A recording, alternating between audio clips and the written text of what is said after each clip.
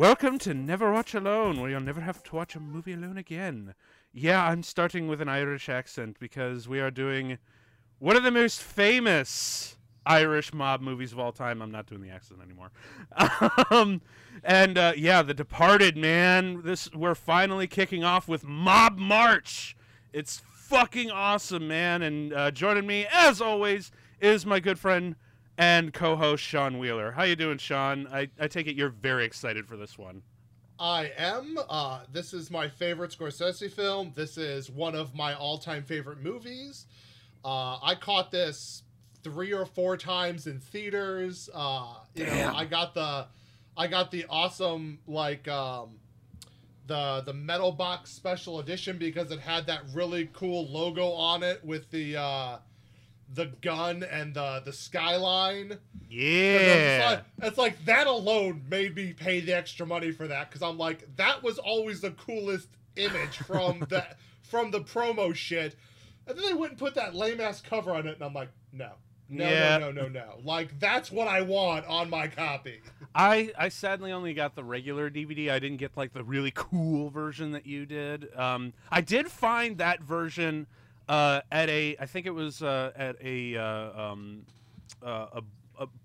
probably like a Borders bookstore. You remember Borders books? Yeah. Yeah, good times, man. But I think I found a copy of that, and I was really eyeballing that, and also I think the first season of Robot Chicken on DVD, which was kind of a cool find for me. So we're gonna go on a real brief tangent here. The demise of Borders Books actually caused Barnes and Noble to have to lax their standards.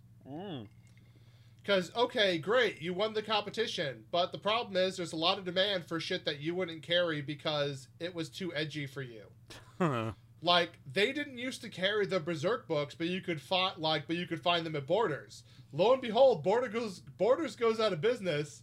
It ain't long before suddenly Berserk's at Barnes & Noble, which before they're like, it's too violent and sexual, we won't have that. Wrong. There's money to be made. Blow me. When there's money to be made, they'll do fucking anything. Anything. That's the nature of human beings, is like, whatever the fuck that they're going to be doing, they will do fucking anything if they get a good chunk of change for it. Everyone's got a price. Exactly. And, yeah, that's really kind of the case in this movie, too. Yeah, there's a lot of that. He never wanted money. He can't do anything with a man like that. So, I'm going to preface, before we get into this, I have a special love for Boston. Boston? I have... Not too far in the yard from the car. So, that's more New York, but I got you. No, I went to visit at one point because I have some friends who live out there for about a week, and then I spent 5 weeks there a little over a year ago getting a language certification. So I've spent I've spent what you would call a decent amount of time in Boston for someone who's never like fully lived there. Love the city, love the place. It's amazing. I'm also a history buff. I have walked all over it. Like, I walked to a diner in Southie because I heard, I heard great things. And so it's like, I'm very familiar with a lot of the locations in here. I'll have some personal anecdotes popping up and other shit. Oh yeah, I know all about these. Oh yeah, but like, I have an despite the fact that a lot of this movie was filmed in New York. But yeah, that's absolute love for the city of Boston. So I'm letting my prejudice be known up front. Yeah, man. So I really want to know like the whole, because we've both have established, this is like one of your all-time favorites. So do tell like your like kind of history and your and how you're gonna feel like leading up to it, just like what it was like seeing it for the first time, the repeated viewings, memorable, anything that you've been taking away from this. Well, so I was trying to. So this movie came out shortly after I discovered I was not going to be able to work in film. When I got out of college, I was actually trying to go into film acquisition, and within 6 months of graduating, film acquisition stopped being a thing. The internet basically killed it. It's fine. But that was my original goal, and that really pumped the brakes on everything. This movie came out in that subsequent year after I graduated. I'm kind of I'm lost in the ether, but I'm a huge cinephile still, and this movie was just everything I wanted with the perfect cast at the perfect time. I mean, you can't imagine a better cast for this movie. Even when you look at the other names that were floated around for it, it's just like it would not have been the same. From such wonderful things as, I mean, this is the movie that made me stop detesting Mark Wahlberg. Like, I'll put that out there. Marky Mark and his... I mean, to be fair, if I ever meet him, I'm still going to be like, Marky Mark! Feel it! Like, that will happen. Period. Like, he can punch me, I don't care. I love the guy, but if I meet him, that's my opening. You probably will get punched knowing him, honestly. Yeah, it's all right. It's actually kind of a weird honor to be punched by Mark Wahlberg. Oh yeah, right? I'll just be like, hey, I got punched by Marky Mark. What's up? It's kind of like being insulted by Bill Burr. It's kind of a mark of honor. But I mean, this was DiCaprio at his best, and honestly, like, what a shame that the studio never pushed for him. I know, didn't they want to push for Blood Diamond, which came out the same year? Yeah, they were pushing for Blood Diamond, and they also didn't want to push him over his other co-stars in the movie. And I'm just like, shut up! It's like him and Nicholson deliver the best performances. Like, are you kidding me? They're the tops. Okay, so like I was on the Leo should have like an Oscar train long before that was a fucking thing. Because I still look at this movie. I've seen a ton of his movies. I'd seen The Revenant. Dude, I've been on the Leo should have an Oscar train since Gangs of New York. So. Yeah, that's very true. Honestly, as soon as he started working with Scorsese, he's like, give that man an Oscar. Right. But The Departed, in my opinion, is still probably Leo's best performance, like, of his entire career. Yeah, I mean, and everyone in this movie does a great job. And I think it really... for you want my history, it just came out at the right time with the right thing where it's like, I was struggling very much in life right then. And it was just kind of the right balm for that suffering at that time. Yeah. Because it took a while for, trying to get my feet under me I had to relocate cities. I was dealing with a lot of weird life shit. And it was just one of those things that's like, it was so good at the right time. It was just a very welcome, loved distraction from the shit show that was my life. And however, I'm going to take a brief moment here while I've already hijacked the conversation. Oh, please. Because this is so esoteric and I love it so much, but it would take up so much time during our actual recording that I don't want to put it in there. Okay.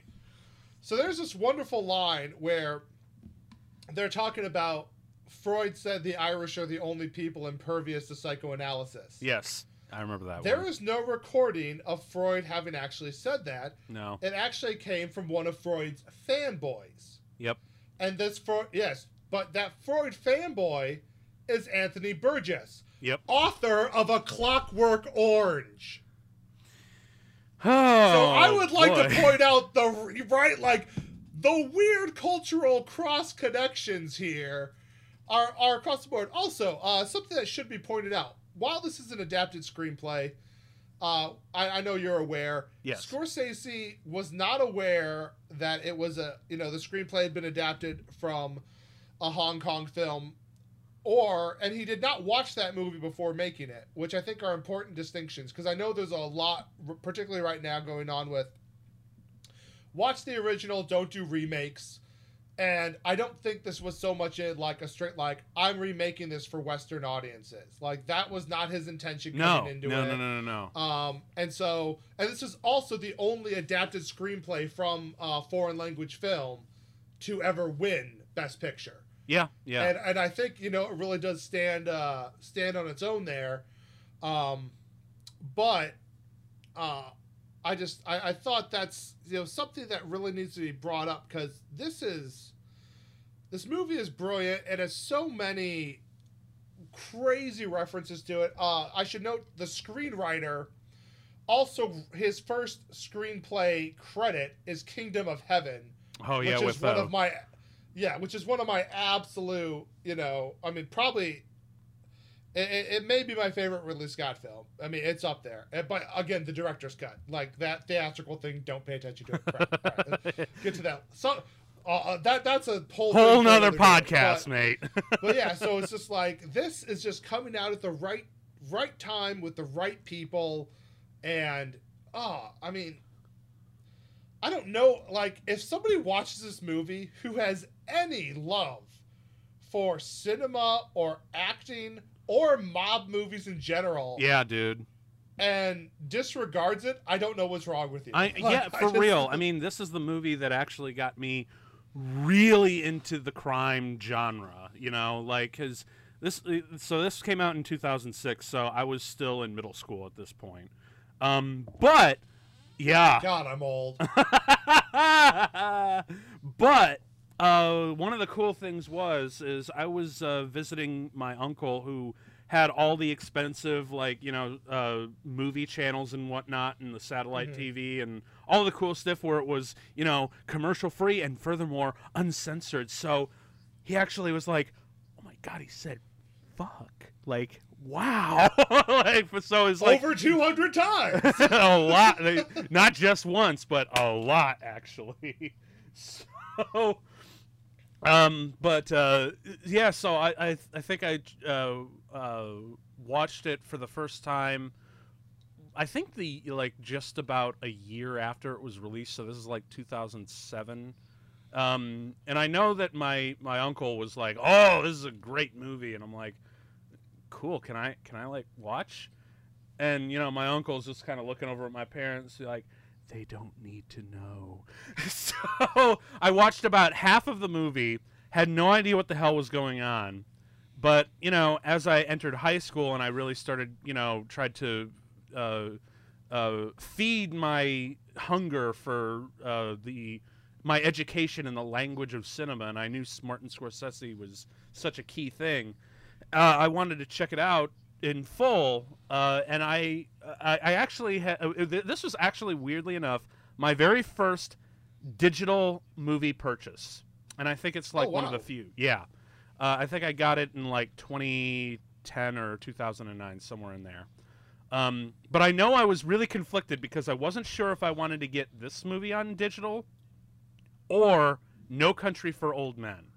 Both Best Picture winners, both great crime thrillers, both great performances, and both great directors. So I wasn't sure which one to go with, but ultimately, I would say you made the right choice, simply because I love No Country for Old Men, but I feel this movie has far more rewatchability. I can't fully agree, but I can agree at the same time. Like, I'm not saying No Country for Old Men doesn't have rewatchability. I just think it's a little more dense and not as accessible, so that's why I don't think it has quite the level of it. Yeah, I think you're right. I love it. It was really a hard choice, but ultimately the point is I did go with this movie, and yeah, I don't know if I still even have that download since I got the DVD like a couple of years later. But I love rewatching this, especially at my old watching it at my old friend from middle school who I'm still friends with today. This guy named David, who fucking loves this movie. It's like one of his personal favorites. So I guess, David, if you're listening, this one's kind of for you. Sort of, but not really. It's also for us and everyone else who loves this fucking masterpiece. And, I will say something to that nature. Another personal thing for me, this is really a bonding movie with me and, one of my oldest friend at this point. He was the first friend I made when I moved to Ohio, my buddy Greg. We're still very good friends. And we both, one of the screenings, I took him to see it with me. and he's a huge fan. We both watch it often. We both reference it to Yeah. each other all the time. Yeah.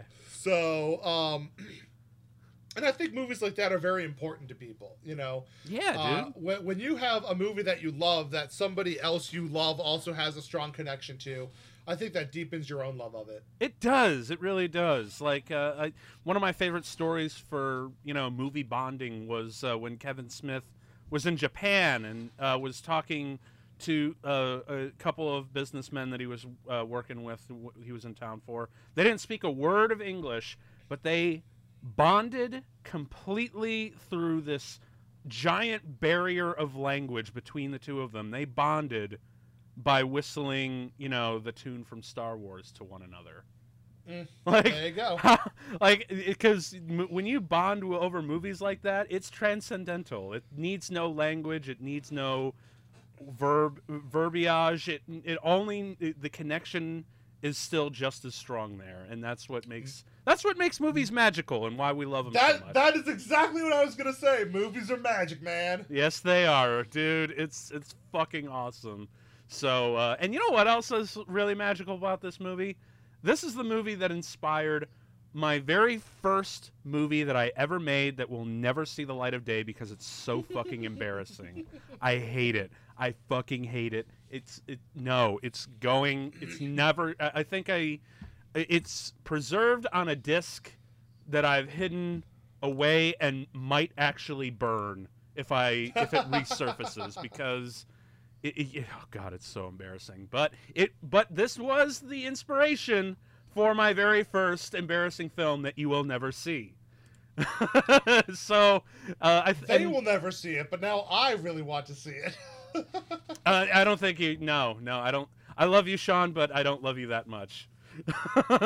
As a matter of fact, We'll get there. I love you so much, Sean, that I refuse to subject you to such horror. That's how much I love you, Sean, because I don't want you to see it. I'll make you a deal. If I ever dig out and find, which I'll have to get it transferred because it's still on a little tape. Oh, if I boy. ever dig out and find my senior high school project piece, which was a silly commercial, and how bad it is, I will send that to you. Oh, man. Like, we'll trade god-awful first attempts. You drive a hard bargain. That's the you know what? That's the other thing for everyone who's listening out there, because I really hope this is a movie, because I know for a fact that I've talked to other filmmakers and worked on movies that worked on other people's movies who also have been inspired by this. I really hope that, for those of you who love movies as much as we do, will go out to go and make your own movie with your friends. I don't care how bad it is. Seriously.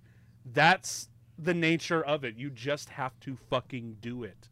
Because probably the greatest advice ever to young filmmakers was given by Stanley Kubrick. And he just said, go make a movie. Whatever movie at all. That's really the only advice you can give to young filmmakers, is to just pick up a camera and make whatever film they want to do. It could be serious, it could be silly, it can be bad, it can be surprisingly good. Who knows? No, I completely agree. It's very similar to, there's a writer who I'm a big fan of, Neil Gaiman, and he has this advice that says, finish things, write more.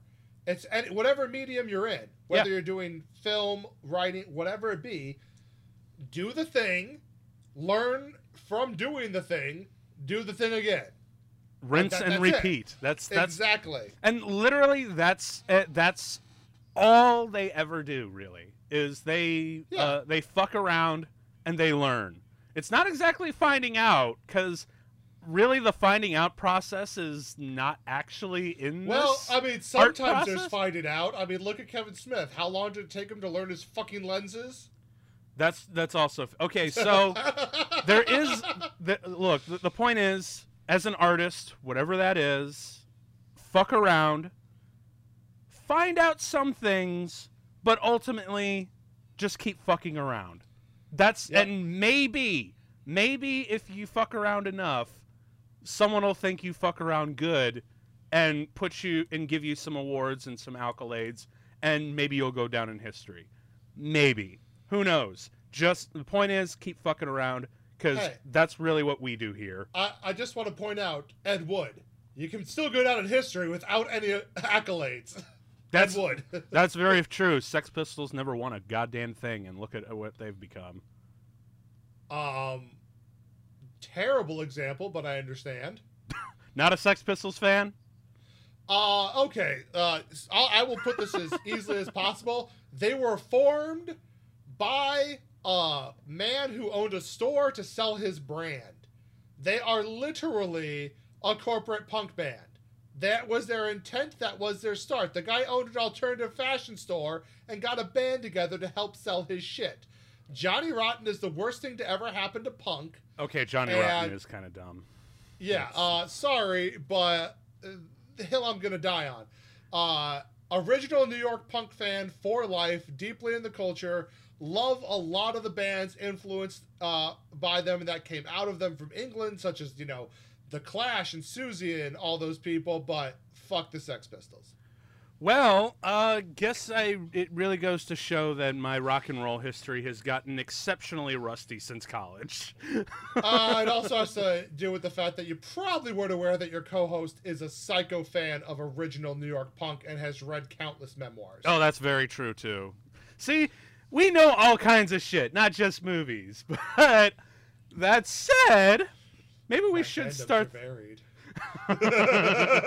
maybe we should start this, because honestly this is because we already knew going into this was going to be a long one, but either way it's going to be a fun ride, I assure you. So yes, that said, I should probably I am so bad at running this show. Did you not have it pulled up? Did you make a faux pas? Not on board? Maybe.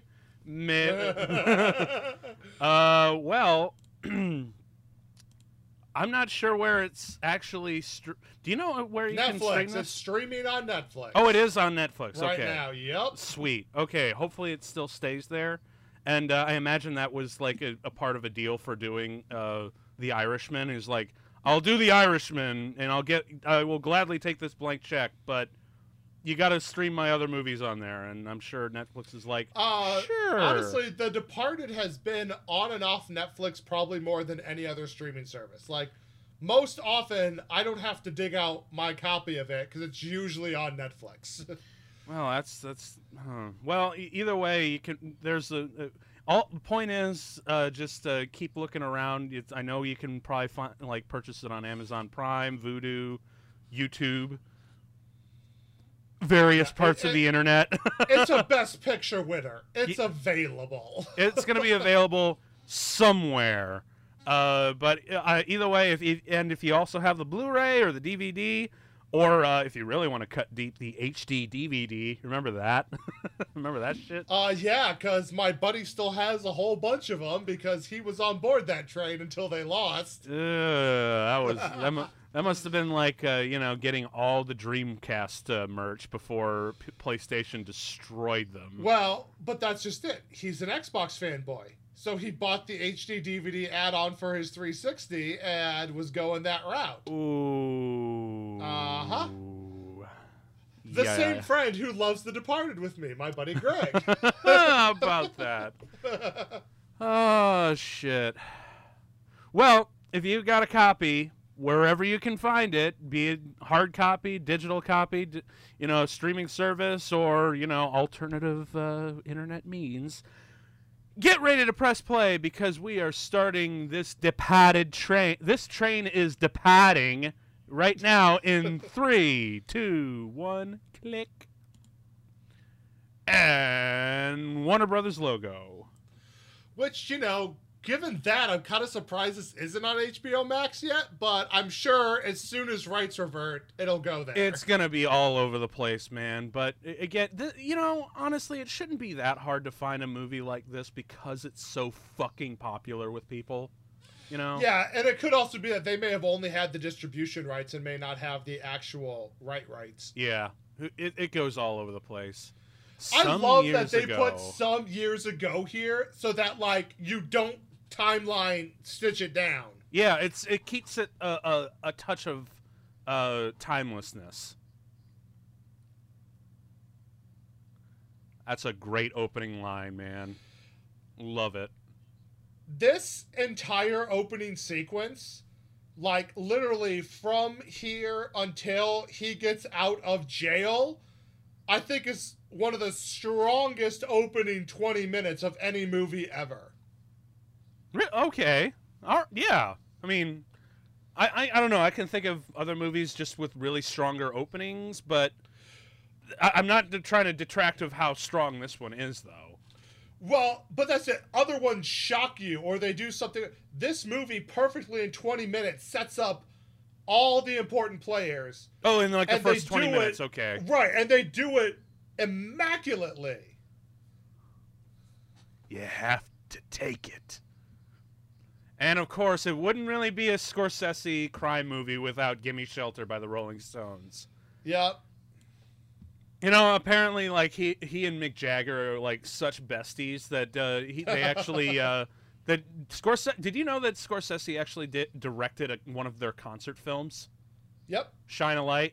Yeah, which is actually a pretty good concert, actually.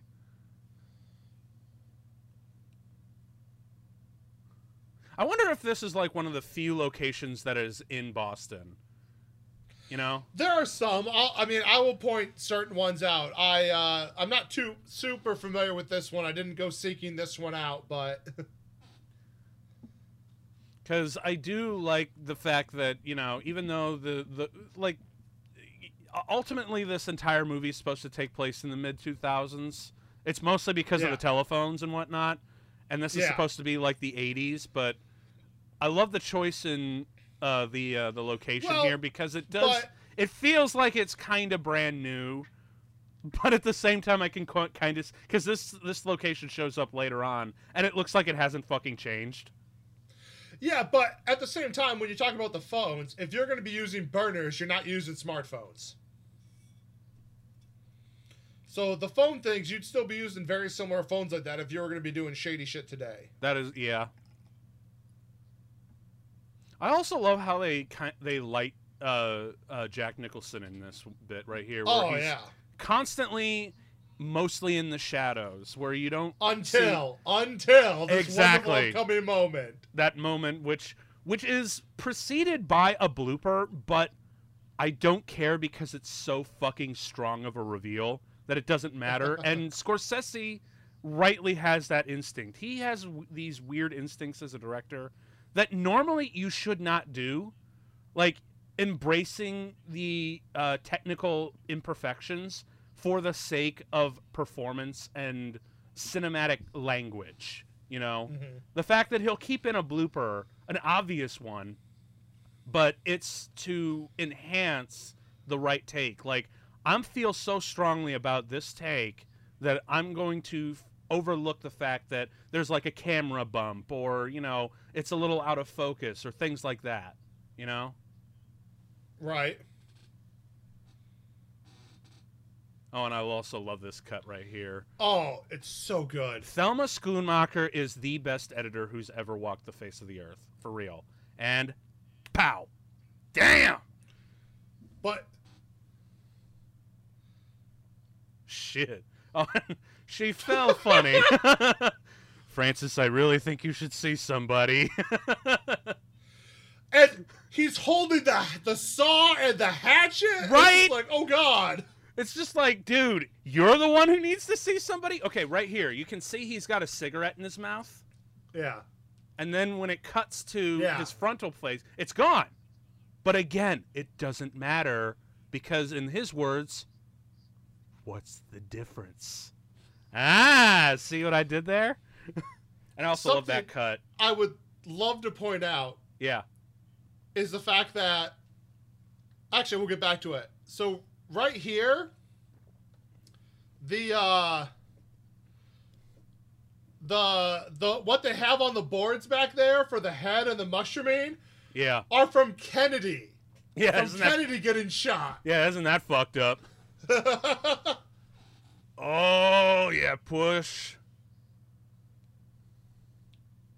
And which is really ironic considering like 90% of the characters in this movie die from a shot to the head. Right.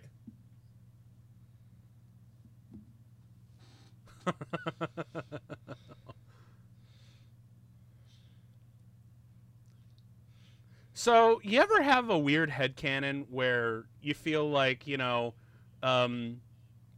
Matt Damon's character from Good Will Hunting just had a really dark turn with Minnie Driver and became a police officer instead? I mean, no, but so when I was staying in Boston for 5 weeks, I stayed on Beacon Hill. So very familiar with that park, very familiar with where they are right now. Gosh, I love Anthony Anderson in this. Right. And he's not in this movie for very long either. But either way, regardless, anytime he's on screen, he's got some really great shit.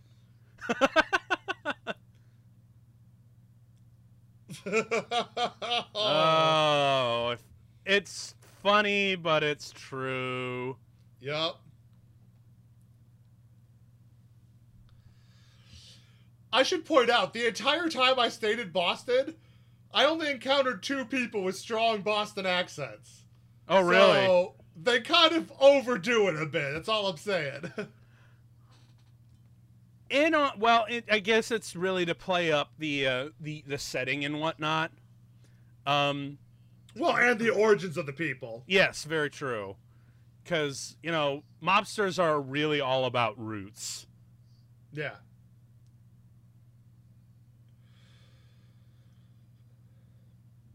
Okay, so have you actually read the script to The Departed?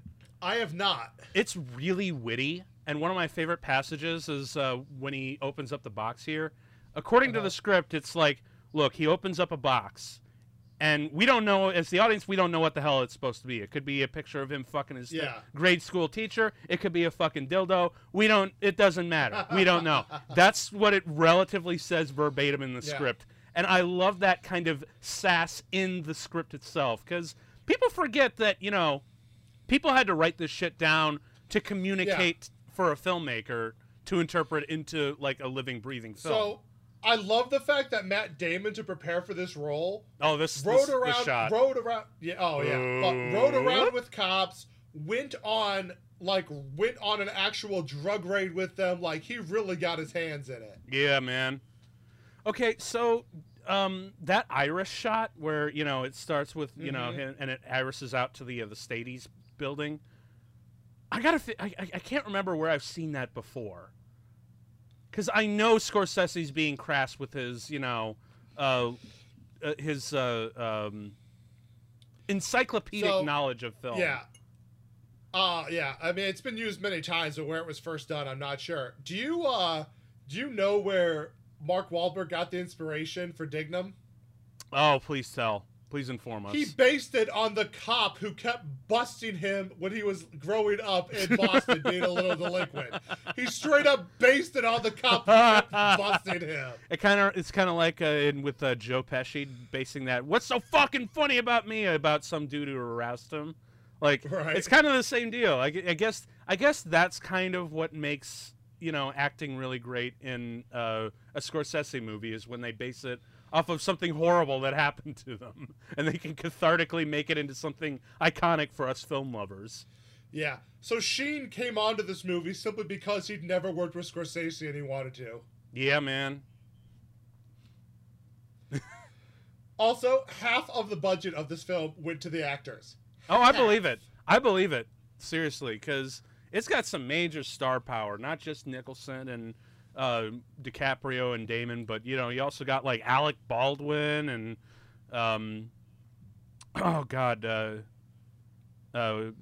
Ray Winstone and Robert Wahlberg's on here too.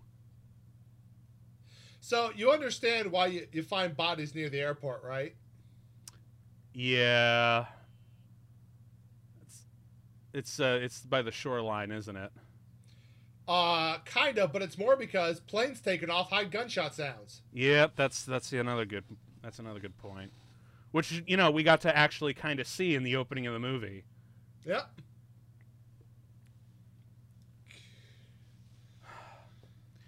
I forget how much Marky Mark got to... Oh, yeah, this. One of the best lines of the whole movie.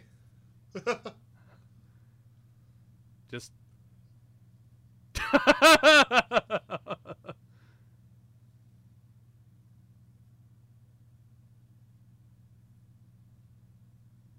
Oh, this is so bad.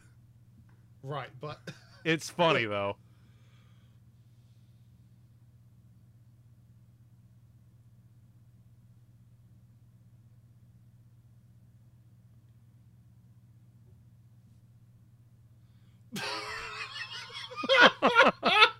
And then it's looking up like, oh shit. I really want to know how much Marky Mark. I'm just gonna call him Marky Mark for the rest of the show, because that's all we can. That's all I'm ever gonna really see. Just feel it. But I really want to know how much he got to improvise, because some of his insults are kind of fucking amazing. Probably my absolute favorite is like who put the fucking cameras here? Oh, who the fuck are you? I'm the guy who does his job. You must be the other guy. That's one of my favorite. And here we get Baldwin showing up perfect in this role. Oh my god, perfect. He is such a pig. And you know what's really sad? There are totally people like this working in law enforcement. That's the really shitty part. Oh god. I mean, he's a pig, but he's about his business, you know? He's not just being an ass to be an ass. Like, he's like, I'm trying to stop a kingpin. That's true.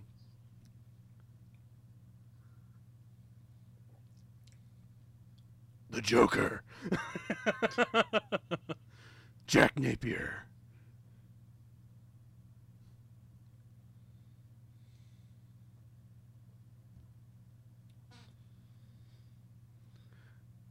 I don't know how I don't know what's going through his mind, but the way that Scorsese moves the camera and cuts to it is impeccable.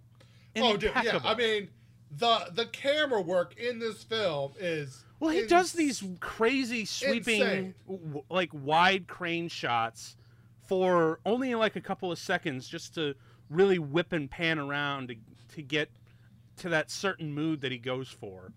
And it's crazy the amount of resources he gets for, you know, just a few inserts of frames, you know? I love this.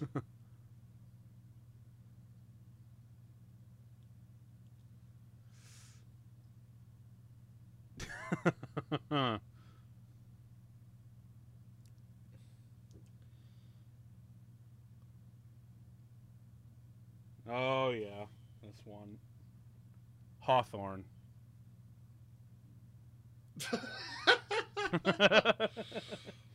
I like how he's so angry. He's about ready to murder somebody right here. Seriously, though, like, okay, so we mentioned that, you know, Baldwin is like a pig, but he's about his business, right? Yeah. Marky Mark here, he has no fucks for anyone or anything but himself. No, but he has fucks for Queenan. For Queenan, and he has fucks about what he's about. Like, he's an ass, but he's an effective ass. He's the kind of guy who's like, look, it's like one of those things where, you know, like, do you want to work with the nicest person who's bad at their job? Or do you want to work with a fucking asshole who's really good at their job? Yeah. I'll work with this guy any day. Exactly. But I really do want to know how much he got to improvise, because some of the insults, man, they're just golden. And I mean, nobody messes up their accents in this movie. Like, the people who are doing Boston accents, fucking kill them. No.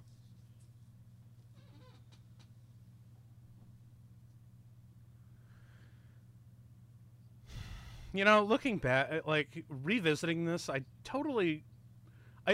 always tend to forget to really feel the tragedy for Leo's character. Because really, he was just destined to be a criminal.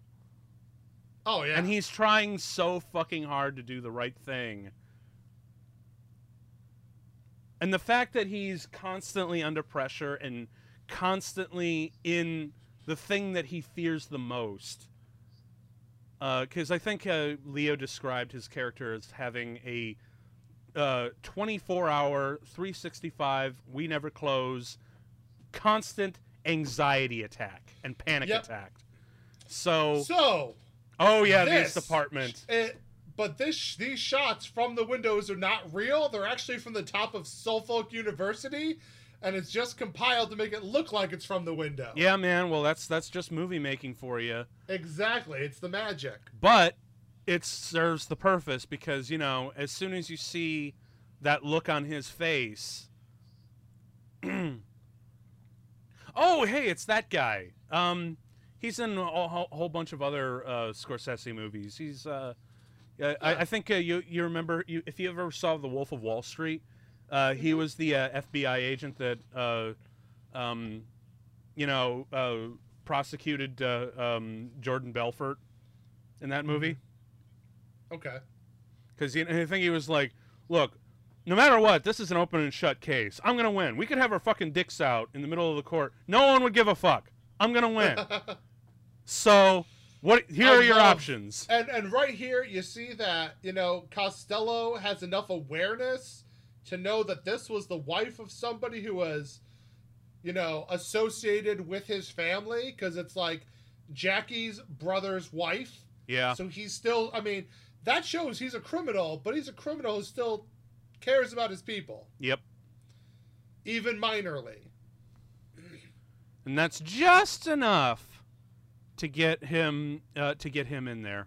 Oh, wouldn't that be a wonderful a wonderful add-on for a wonderful bonus to have? Tax-free, bitches. Right.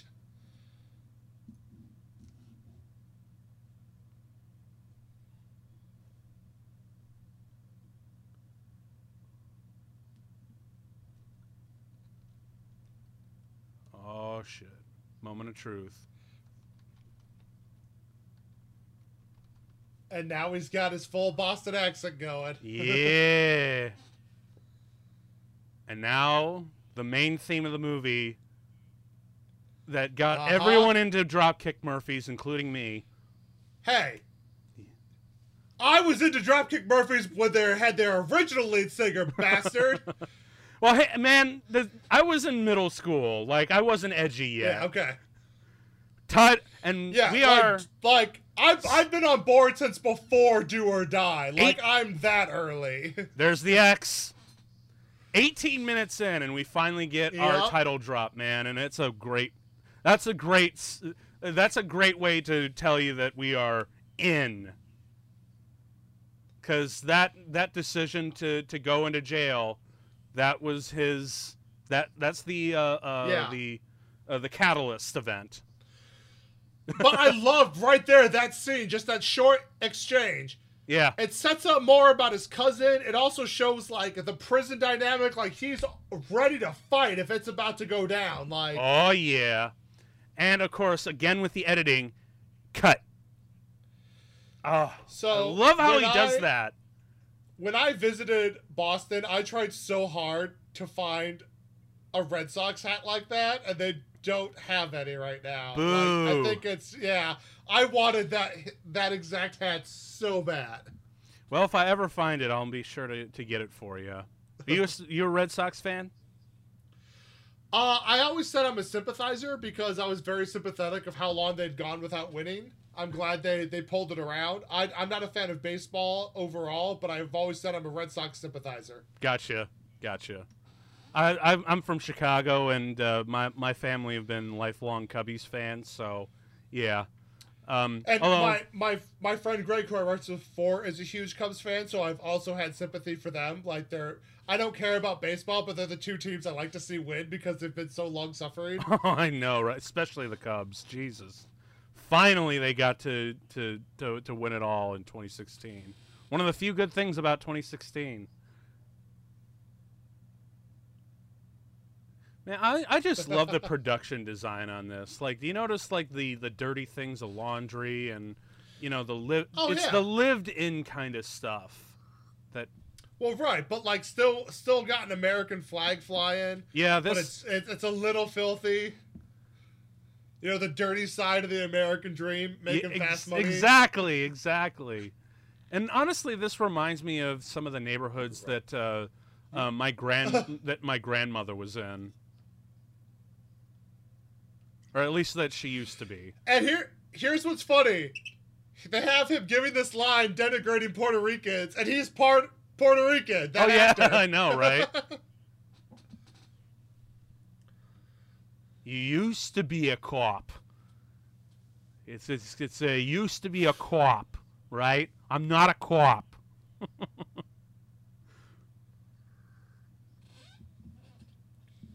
Says God.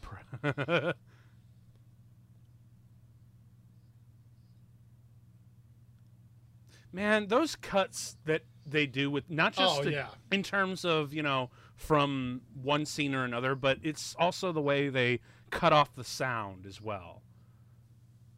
Seriously, Thelma Schoonmaker is probably the best editor that I know of. She has taught me so much about editing just by watching the films, not even just like in the various interviews and documentaries I've seen her in. Oh God, no! This is such nope. Oh, it's amazing. Oh boy, and ow, God. Now I also love what Frenchie here says to him. He's like, "Look, that's almost the guy you can hit, but it's not quite a guy you can hit. Okay, it's all so don't fucking hit him."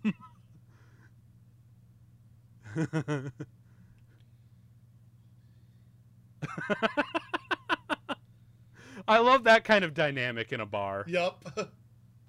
Don't fucking hit him.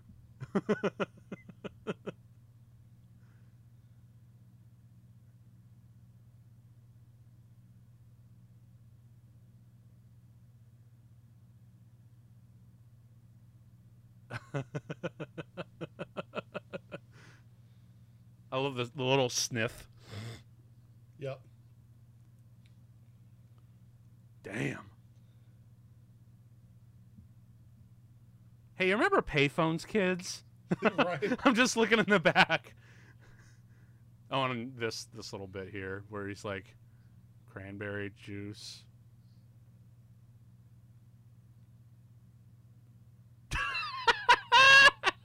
And he's like, dude, that's so the reason why I hit him in the first place. Right. I love this right here. This is such a good...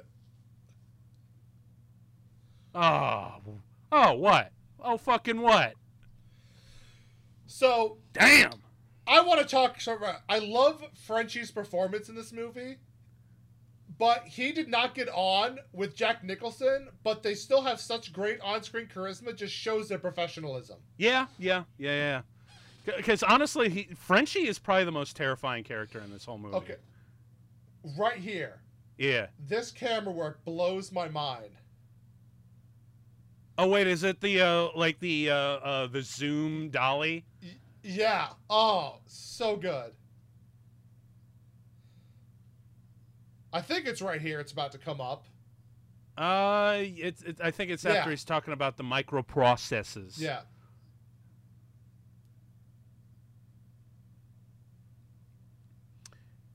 Well, there's seriously no anti-Bush administration politics here, right? None whatsoever. This is totally not a commentary on the Bush administration.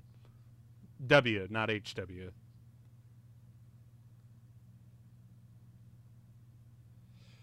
And you have the name drop from the film. Yep. Well, we also had it earlier. It's like, blessed are the departed, at the funeral. So we also had it there, too.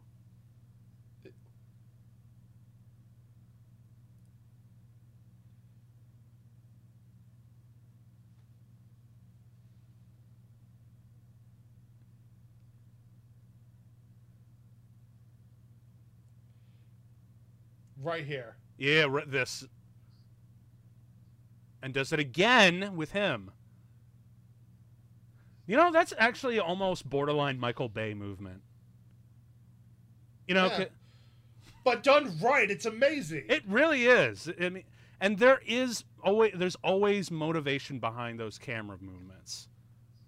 Because that's honing in on the point where I think that's the point where we kind of go into Matt Damon's head space, and when they do those camera movements go, those are the moments where he's truly listening in on. It's as if the camera is leaning in on him.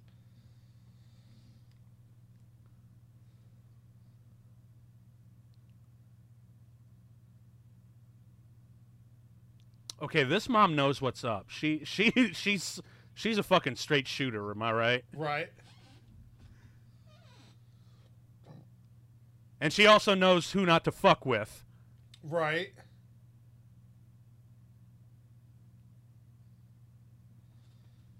You fucking just marked me, man. You had me marked.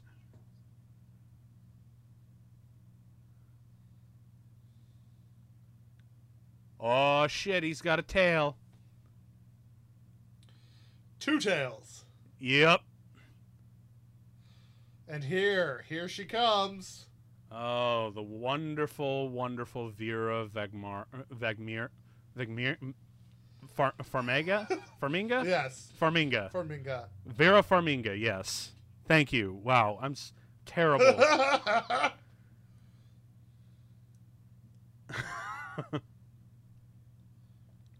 So I'm actually curious because obviously this is one of her better roles. But what are some of the other roles that you've seen Vera in? Because I think the last thing that I saw her in was Godzilla King of the Monsters. Give me a second. I've seen her in a lot, but I'm not recalling off the top of my head. Let me bring some things up. Oh, yeah, she was in Up in the Air, which was an amazing film with George Clooney. Yeah.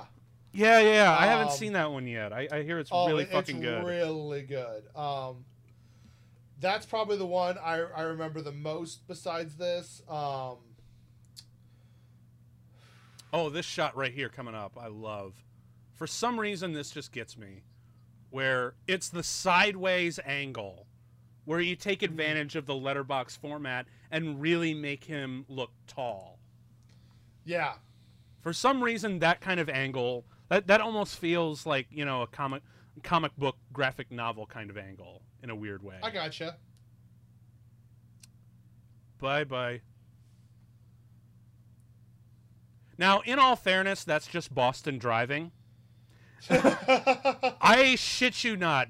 Okay, I've been I did not like driving through Boston. I've literally been all over the continental and non-continental U.S. I've been to Alaska. The only places that I haven't been are Las Vegas and the New England states. Otherwise, and Hawaii.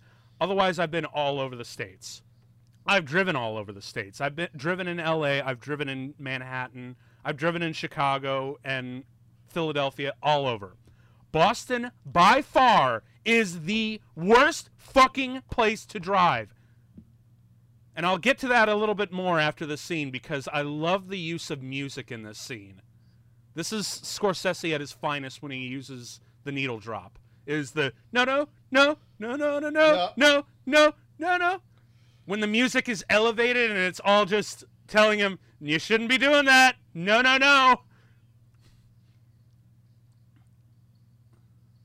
Ow! I love this. Just damn! The outburst, the randomness.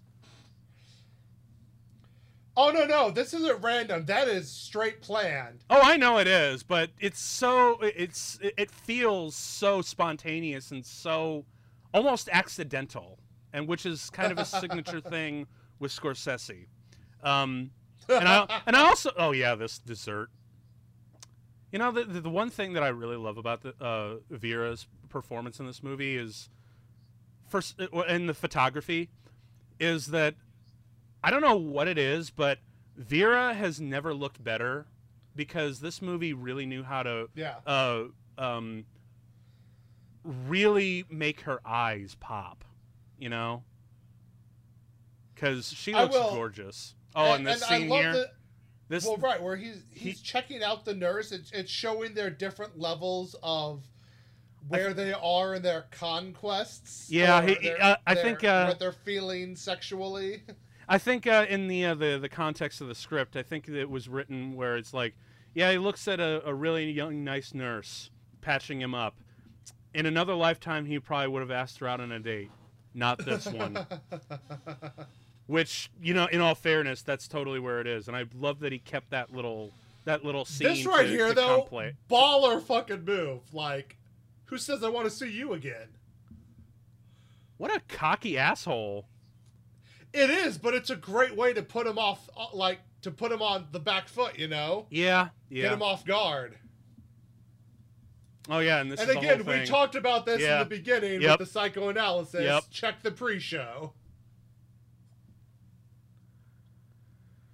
But no, what? So yeah, I'm just like always blown away whenever Vera's on screen because it's. I know it's 90% of the photography, but she has never looked better, in my opinion. Oh, I mean but everyone looks good in this movie. They make people look amazing. That is true, but for some reason, it's just Vera that always stood out because they know how to light their eyes, and usually when I'm. You know, and that right there, though, that attitude that cops have, so many cops have that attitude, and it's right there why it's like all cops are bastards. Yeah. So anyway, going back to the violence with the guys in the restaurant. Hold on, though, but here the first encounter. Oh, dude, the look! Just watch Leo's performance in this, where he's sipping his cranberry juice and he's looking so like he's out. I almost feel like these looks that he's giving should immediately out him, you know, because he's just like, no, you know, I'm not suspicious at all, not suspicious at all. But it's also the awkward intimidation. Oh, dude, Frenchie, seriously. He is the scariest guy in the movie, I think. Even scarier than Jack Nicholson. Just because he is so at ease with the intensity around him. You know he's very much based off of Whitey Bulger's second in command, who had a habit of killing his lovers so they couldn't rat him out. Like when a relationship would end, he would just kill them rather than break up because it's easier that they have no dirt on him. That's messed up, yo. And that's why they have that reference about like she got reliable. Yeah, she got reliable. That's a terrifying line. Yeah, I mean they never use the term Whitey Bulger, but this movie screams Whitey Bulger. For real. I mean that's what Jack Nicholson primarily based his performance on. I love that leopard skin tie. Oh yeah. Because I know he basically was allowed to do whatever the hell he wanted to do just to add to the unpredictability. And not just like the weird suggestions and whatnot. I imagine he also had a hand in like his wardrobe. Like that leopard tie had to have been a Jack Nicholson thing. I know this is not Nicholson's last film, but to me this is his swan song. You know what? I can see that. Yeah, a little bit, just a little bit. Because man, he is up there now. Is he actually officially retired yet? Oh yeah, he's been officially retired for some years now. Okay, he did some movies after this, but to me, this is his last grand, amazing performance. Yeah. I wouldn't want to refute that either. And he was reluctant to do this at first, but he's like, he wanted to play a villain again, and he met with, like, Scorsese and DiCaprio, and he's like, I'm in. You know, because, okay, how would you have felt if this was Al Pacino instead? Because I know that was Scorsese's first choice. How? I don't see how you can have Pacino playing an Irish mobster. I just cannot see it. Probably not, but honestly, it is... Oh, this bit here where... Ow! Oh. Okay, did you notice that if you look closely when he slams it down, they skip a couple of frames when they edit. That's something that I've noticed, and I love that they do that to accentuate the hits. They you know, take just like 1 or 2 frames out, just to, you know, because, you know, the whole rationale is that, you know, if you're moving that fast or if you're that violent, you'd be skipping frames in real life too. So it becomes like a hyper realistic kind of thing. Like I think, ooh, ow, shit. Look at the insanity on his face. Like, Christ. Oh, shit.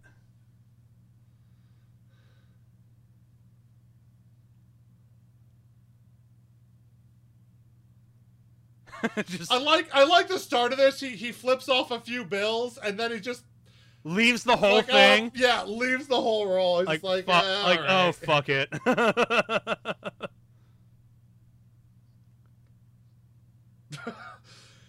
And he looks so pleased with himself. I know, right? I use this line so often. This IRA motherfucker in my bar. Also, the follow-up line. Oh, I know. The follow-up bit is great. How's your mother? We all are. Act accordingly. So good. That's so good.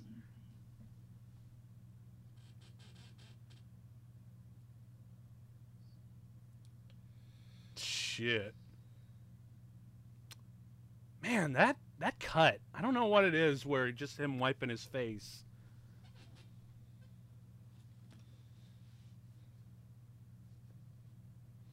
But yeah, you're totally right, because he only did 2 movies after this, which were The Bucket List and How Do You Know?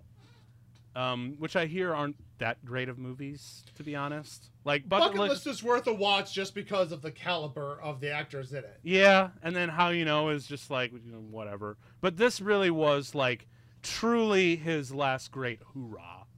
Yes. On this cut here, just how fast it is. Boom. And it shows it, as I said, it shows exactly though, like that's all it needed to be like, we now know who this is supposed to be reflecting in the real world. Yep. Shit. Oh, the way the cuts over this, man. You know, apparently Marty had a really hard time editing this just because of the content. And it's crazy because he's like, look, I like this movie a lot, but man, was it a pain in the ass to edit just based on the content and whatnot. And it's so strange that he's like, I didn't really want to do a whole lot of promos or interviews or press beforehand because I didn't think anyone would want to see it. Well, guess what? Do you know that the final cut of this movie wasn't even decided on until a week before it hit theaters? Oh, yeah. He was that doing like... late, like, whew. Well, he was also... Well, he just... Because Marty is just so self-conscious when it comes to the editing process that... Oh, Jesus Christ, that look from French always gets me. But he is so self-conscious about it that he will constantly be retooling it right up until the very end. I think one of the most famous examples was when he did Goodfellas. He was editing it right up until the premiere. And even as the premiere went and we got to see the final cut, which is a brilliant cut, even people sitting next to Scorsese while they were watching it, he's constantly just kicking himself like, oh, I should have done this. Like, oh, this wasn't right. Oh, I needed to put this like one frame out there. Right. Like, because he is so precise and sensitive in the editing process. And I think Thelma is the one who really knows how to ground him in that. Because, you know, sometimes Thelma would get a list of instructions on how to cut something. She'll cut it together exactly the way that he described, and he'll look at it and he's like, "Well, what the hell is this? This isn't what I want. This is all garbage." And so they just throw the whole thing out and they just start from scratch, and they're like, "Oh my god!" And that is the working process between an editor and a director, you know. And Jesus, seriously, French. Does he have, okay, I actually got to remind myself because I think it's a little late in this screening to notice it. Okay, that the hand, Jesus, it's so casual. Fuck. And it doesn't even faze her. Nope. But I actually want to know, does Frenchie actually blink in this movie? It's a little late in the screening to tell, but honestly, I don't know if he blinks throughout this entire movie, and that's just what makes him so fucking creepy.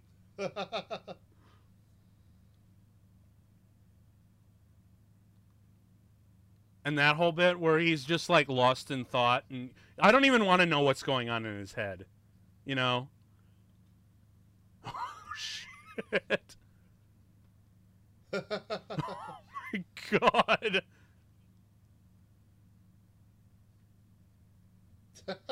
Fuck, man, these people are hardcore.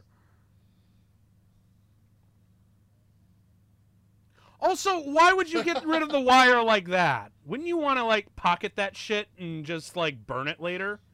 No, you want no evidence on yourself. It'll sink. You're fine. But wasn't that in, like, their pool? No, that's in the river. Oh, it was in the river. Okay. That makes sense now. Because I always thought that because it's so fast and the water's, like, kind of clear, I always thought he threw it into the pool, which I'm like, dude! No. You're just that is so bad. You're just leaving evidence. Yeah, I mean that's either the river or like the bay or the Atlantic. I mean it's on the water. Okay, because that makes a lot more sense now. That's was one parts of the movie where I'm like, wait, what the fuck?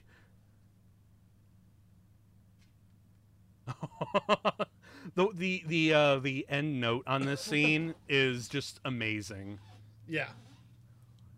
And I really want to know what the purpose... Such a cop answer. This is perfect. I think you are a cop, my son. The bowl of ice. What is the bowl of ice? I want to know what the hell is the reasoning behind this. De-stressing. Okay. That's a new one. That's usually how I would keep myself awake at night, honestly. Oh, shit. What the hell? Oh, knock the dude's teeth out. You know, I think the cigarettes are the reason why his teeth popped out so easily. Because did you see those teeth? Yeah. Oh, Jesus.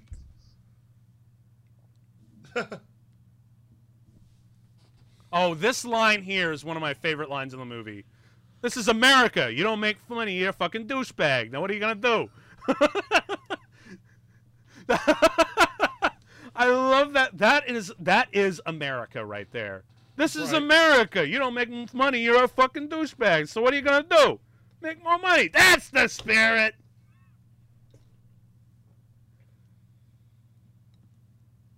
Yeah. I love it. And he's like, so what? Whatever.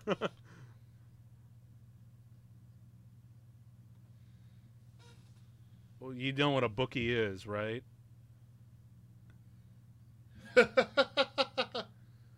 Well, he's not wrong, but still, I think that's the wrong street lingo that you wanted there, Tiger.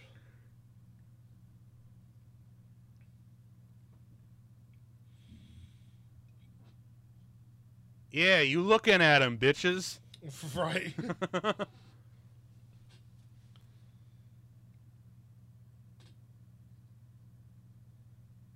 Oh, I do like this little system here. Ask for Mikey, just Mikey. You ask for Mikey because there is no Mikey. And we'll call you.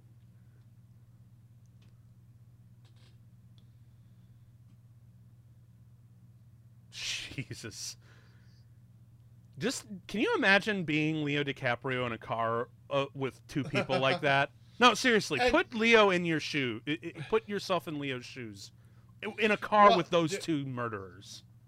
Well, but, I mean, yes. I mean, like, the character, yeah, that's... I mean, no wonder he's having always panic attacks. However, Leo just point a highlight of his career was working with Nicholson and the scenes he did with Nicholson. Oh yeah, So dude, are you kidding me? I mean, how could it not be? Exactly. Like, dude, it's like if I was, attached to direct, Al Pacino's last movie. I would be thrilled. Al Pacino is one of my favorite actors. I just point him out just because I love his energy and I love his bravado and I love the fact that he can pull out something amazing in absolute shit. Seriously, if you have I think one of the worst movies that I actually had to sit down and watch was Adam Sandler's Jack and Jill. Al Pacino is in the movie, and he is by far the best part of the entire movie. I can't articulate it, but he actually makes me like, hey, maybe I can. You know what? I'll stick around for the ending just for Al Pacino. Yeah. What I love about this scene is that, like, here he's got a new effective member of his group, and he's trying to get him out. Like, he still cares enough about him to be like, you have options. Do shit, man. That is true. Because in all fairness, he's not exactly a bad guy, sort of. And there is no way, at this period of time, you can't address this issue if you're making a movie involving Boston. Oh, shit. Yeah. Isn't it also kind of implied that Matt Damon's character was abused as a kid through the Catholic Church? I didn't catch that. Well, I know some people have had that interpretation, that's how, he was able to get such a strong father figure through Jack Nicholson. There's a lot of... I don't really buy it myself. Yeah, I think they might also take it because of his impotence, but he decided to be impotent because he wanted to be a direct reflection of Costello, being Costello's a sex maniac, and so it made sense for Colin to be impotent. Exactly. As a dark reflection. Okay, I would like to point out the fact that this is the second Best Picture film that actor has been in now. Oh, what was the other one? I'm lost. He played Steven the Crazy Man in Braveheart. Oh my God, you're totally right. Yep. Holy shit, that's right. I love it. I love, there's so much depth in this movie of talented actors that people don't even really remember from some of their best roles. Oh yeah, or what was there was one of the other members of Costello's crew. It's not this guy. It's the one. Oh, the skinny who was in Shawshank. Yeah, yeah, exactly. He was. He gets shot later. Yeah, he was the leader of the sisters that fucking raped poor Andy Dufresne. Yep. Or kept trying to. Yeah, that was such a great movie, but man, that's messed up. That's prison life for you. That's it.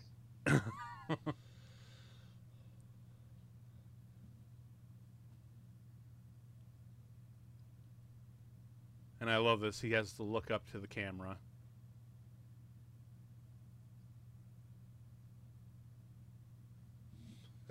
Oh, shit. He's like...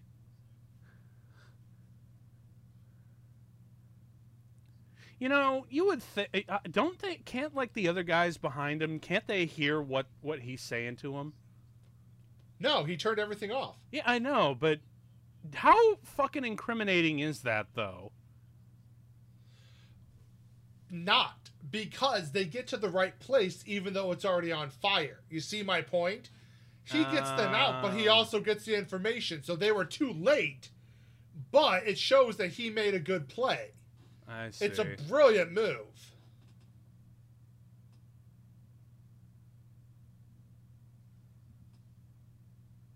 Oh, boy.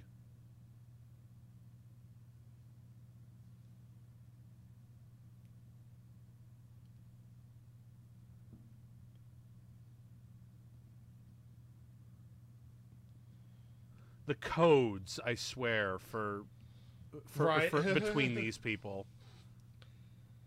Also, I love the stylized on how quickly everything lights up.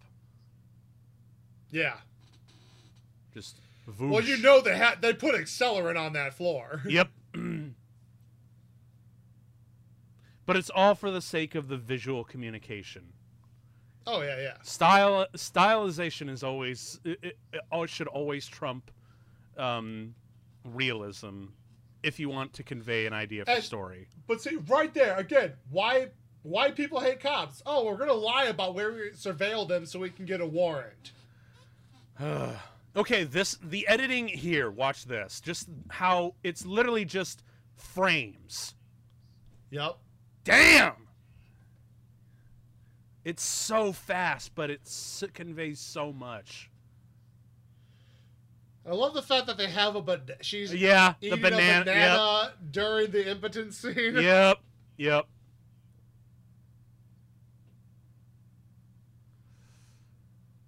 And of course, he just tries to brush it off. He's like, I'm not going to talk about this. Yeah. Also, I hate to say it, but that explosion was super CG. As is some of the blood, like the blood squib effects. Like, I know that's a product of like the mid 2000s and whatnot, like the computer generated squibs and explosions and whatnot. Because I remember this is actually like on one of the first film projects that I worked on. I had access to like action effects and whatnot, where we could, and they showed us demo tapes of what you could do with it. Like, you can make cars explode, you could add squibs, you could add blood effects and whatnot. And we were like, oh, that sounds so cool. And looking back, it's like, what the fuck were we thinking? So, I love this interaction here, but something I want to point out, Vera actually had her script of her, like her character's parts and such. She consulted with a psychiatrist about this, and the psychiatrist was like, this psychiatrist does literally everything wrong. Like, well, in all fairness, that's kind of the point. Okay, right. Seriously, dude, the editing with this is some of my favorite of the movie. And you can tell he's a dad with a kid. Like, he doesn't even need to all the baby toys on there is the visual way to avoid the cliche of like, no, please, I have a kid. Right. Like, you don't have to don't say, show it. Mm-hmm.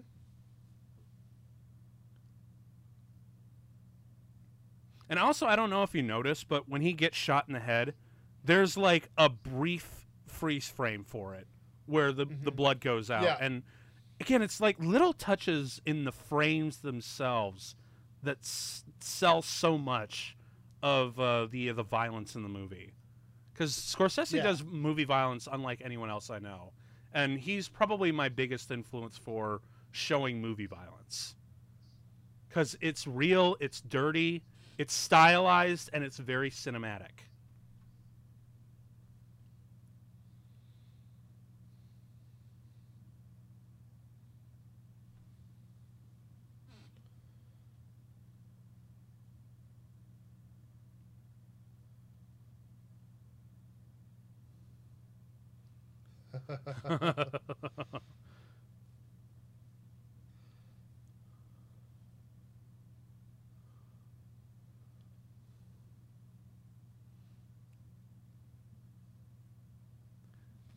I really do genuinely wonder, because I look at Leo DiCaprio's eyes throughout this movie.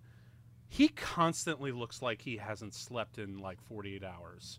Yeah. I really want to know, is that a makeup thing, or did he like actually like, because let's be honest, Leo DiCaprio would be the person who would be like, try to not sleep a whole lot to get that look and effect for himself. Yeah.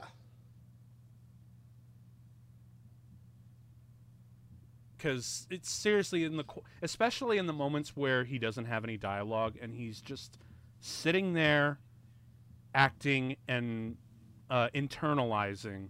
That's when I think when it's the moments of pause where Leo's performance really gets to shine, because it's the looks on his face that convey more to everything than his frantic ravings.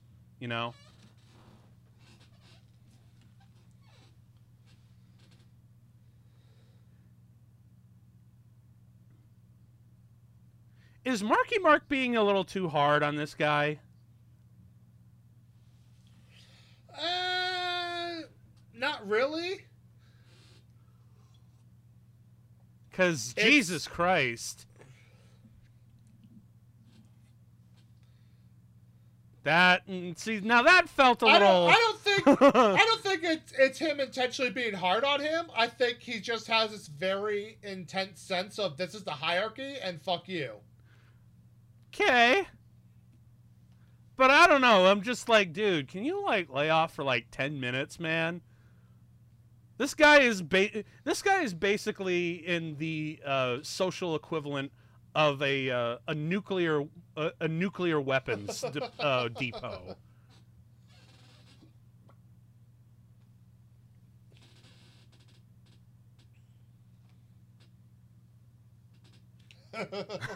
So I'm actually curious, because spoilers, I guess, but we know that Costello's actually an informant for the FBI. Right. But does that justify anything that he does? Well, no, and you also have to think about it particularly. It's based off of Bulger, and Bulger's relationship with the FBI was almost entirely abusive. He ratted to the FBI to get them to take out his competitors, and then basically gave them absolute shit. But the FBI agent kept covering for him by getting tips from other people and attributing them to Bulger. Yeah, wasn't he convicted because of that? That kind of shit. Yes. Yeah. Yes. So it's he literally only used it to get rid of rivals.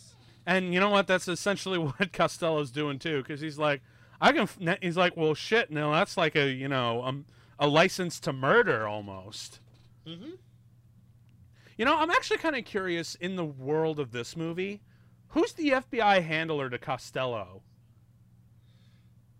What do you mean? It's the guy in the meetings with them. They show it in the pictures. It's the same guy, FBI guy, who was in the meeting with the police. Oh, Alec Baldwin's character? No, the FBI guy who's in there with Baldwin's character. Oh, the one that Matt Damon pops in the end, right? No. No?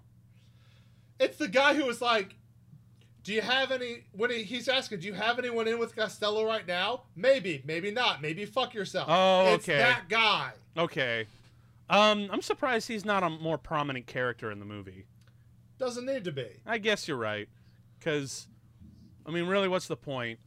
Because the only way you could really expand on that is if they ever did a sequel, which I'm told that they were kind of sort of interested in doing a sequel to this, kind of like the Infernal Affairs movies.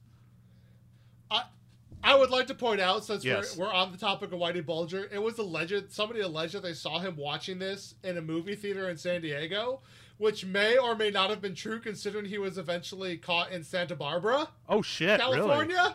So, yeah. Did he have an opinion about it? I'm actually curious. Did he ever make a statement? I don't know. Okay, because I'd be interested in if he'd be like, this movie's fucking hilarious or something like that. Coming up is one of my favorite non-dialogue acting delivery moments in this movie. Oh, shit. Yeah, for real, she does do all the wrong moves in this. Oh, yeah. That's such a bad thing.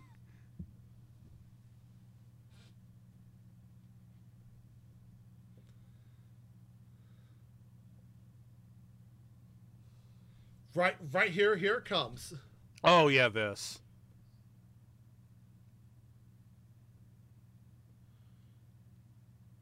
Her body language yeah, and reaction right there, it's so subtle, it's so good, just like yeah, that's just that's great acting and great direction, man. I love it. Oh, and this operation, this whole bit here, man. So is Alec Baldwin and so let's see, Alec Baldwin, Martin Sheen, and Leo DiCaprio, probably like the only good cops, quote unquote, in this movie. Is that actually no? I think Queenan's the only good cop. in the movie. I think. Yeah. The only really good cop in the movie. And, of course, naturally he's rewarded by getting fucking offed in probably the most horrifying way. So the Alec Baldwin character crotch grab is just like, wow. Oh, yeah. Just, he's got to be on cocaine or something. He's on something right now, because he can, or maybe he's just, so turned on by the idea that he's finally going to get nail Costello, because it reminds me of that moment in The Big Short with Ryan Gosling. He's like, "Fucking jacked, I'm jacked to the tits." So, oh, what a great cover. And here we now have a Shakespeare quote. Yes. So I guess Martin Sheen's character knows fucking Shakespeare, huh? Uh-huh.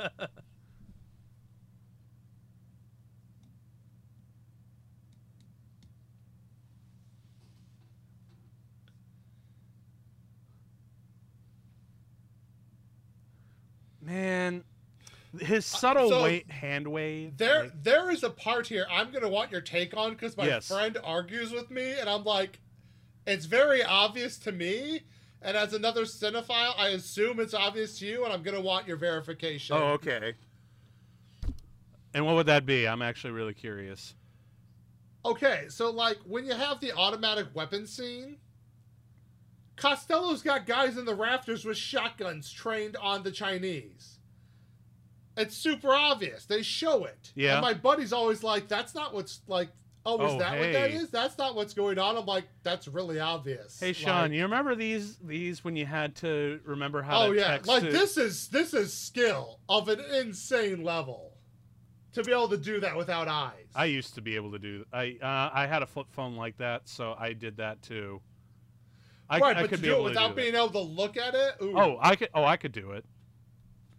Or at least I used to be able to. Back when I had a flip phone, but for the record, I had one for the longest time. I think I finally got one in like 2011. No, not even that. I think I finally got rid of my flip phone in like 2015.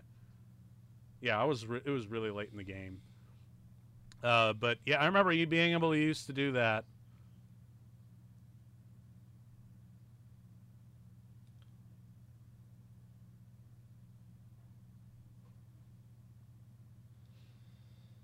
Let me see what you were talking about with those weapons. Yeah, I'll show you. It's right here. Because technically, shotguns aren't automatic weapons. I know, but it's the fact that, like, they're being covered, and my buddy didn't agree with me. Hmm.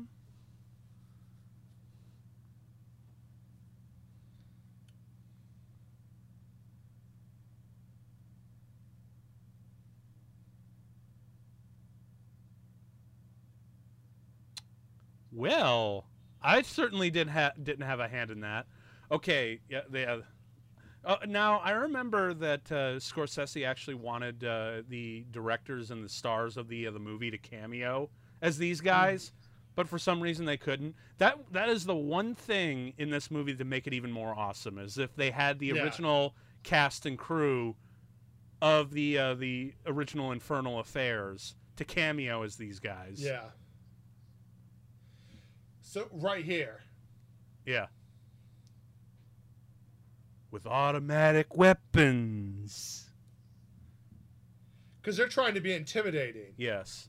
But now he's got a revolver, so that's not auto. Right, but God. In this country, it inches to your dick. I love that line.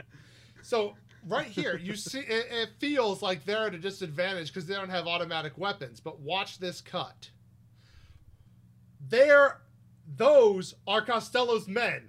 Yeah. With rifles pointed at all of them, the Chinese. Those look like shotguns, actually. Yeah, they're right. They are, but that's my point, is that Costello isn't worried because he's got them flanked and they don't know it. Yeah. And my buddy never read it that way. He was trying to say that's more Chinamen, and I'm like, no. No. And besides, how many of them? How many of them are on the actual floor there?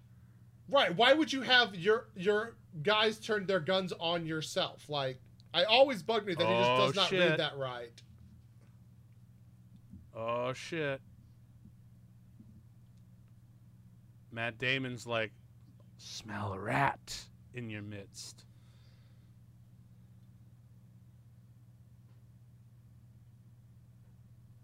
Oh, and this is one of my favorite insults.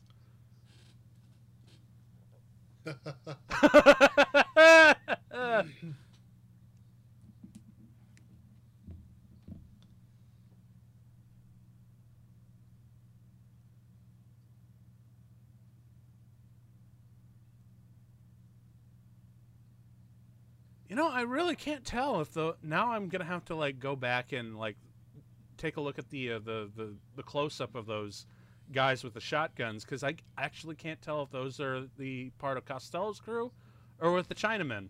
Yeah, they have to be Costello's crew. It only makes sense. Also, that line has a really interesting callback later, because we'll get to it. The exterior of Costello's restaurant is actually in real life, like they made a laundromat look like the exterior of his restaurant. It's where an actual laundromat is in Beacon Hill, and I have taken pictures of it because I stayed right around the corner from there when I was staying in Boston for 5 Oh weeks. shit! I couldn't tell. I couldn't tell if those were. What? They cut back to them. I couldn't tell. Shit. Again, I'm gonna have to really scrutinize. There's no way. Why would they? Can't be. They're from the back, but it has to be Costello's people. That's why they have him flanked, and he's not worried. Well, they also have a navy, so. And right there, you're seeing people in the background that were not on the floor with them, so it makes sense. All right, I'll go with it. Okay, now this I thought was really funny. Oh yeah. Can I talk to you for a second, please? Just come here. He doesn't even waste any time.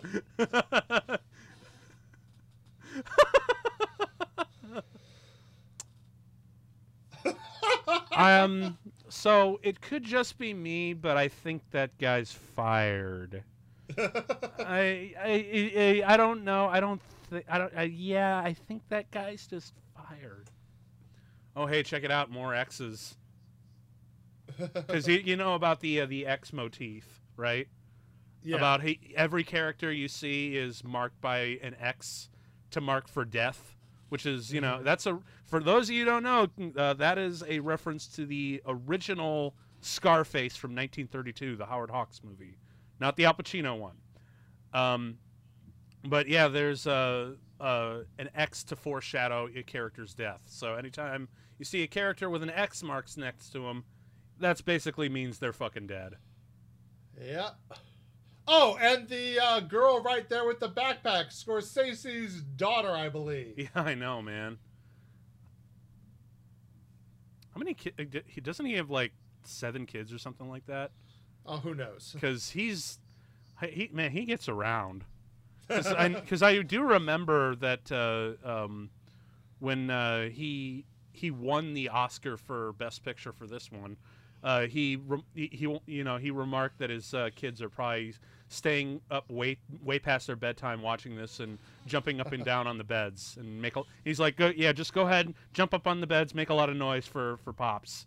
So which I thought was really, really cute. I do love the fact that if you remember the presentation for his Oscar for Best Director was presided over by Spielberg and Lucas. Oh yeah, dude, I thought that was the best.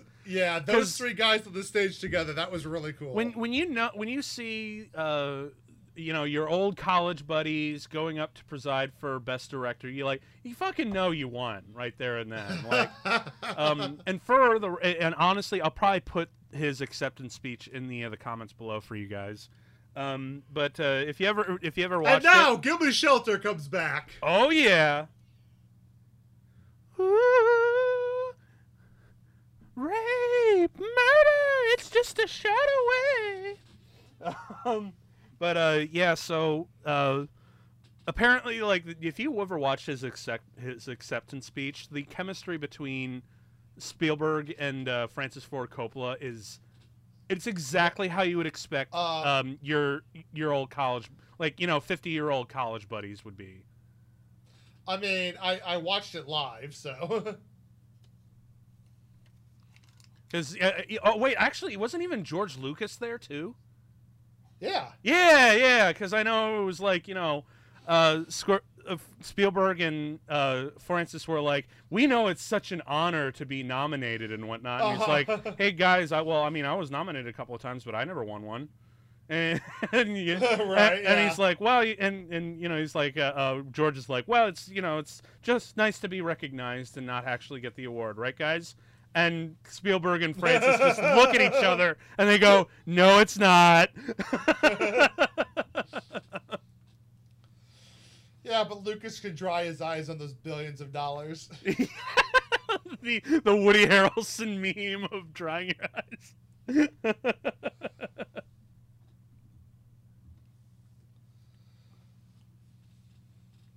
Oh, man, this exchange between them.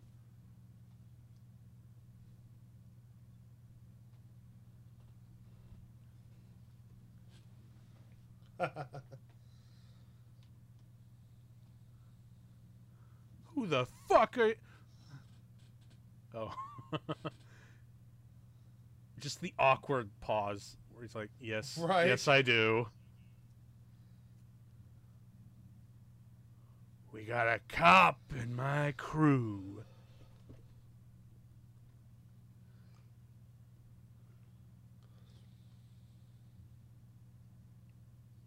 He was there, though.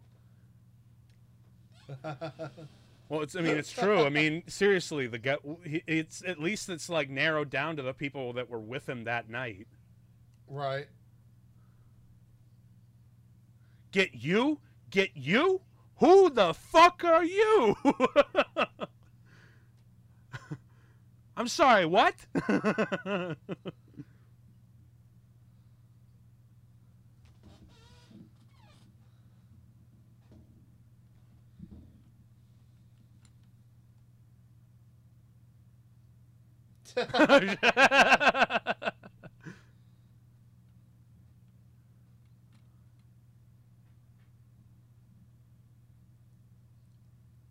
Oh, Jesus. That is so bad. Oh, I love that split diopter shot. Yep. I really want to do... I love it when they do those kinds of shots. Oh, yeah. Okay, so coming up, this is... So there's a lot of really great little scenes and really...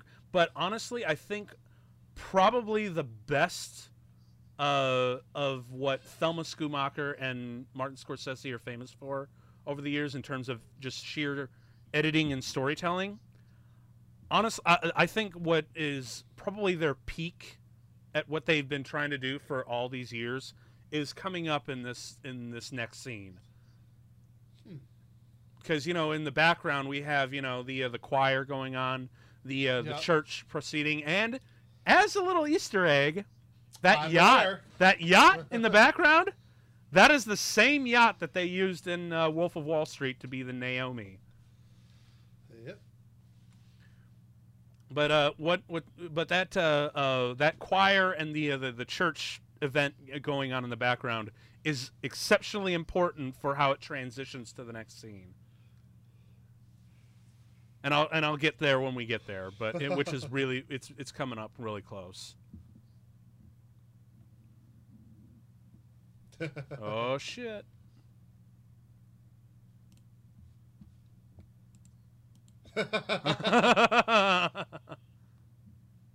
Oh, it's not like you can get it up anyway, Matt.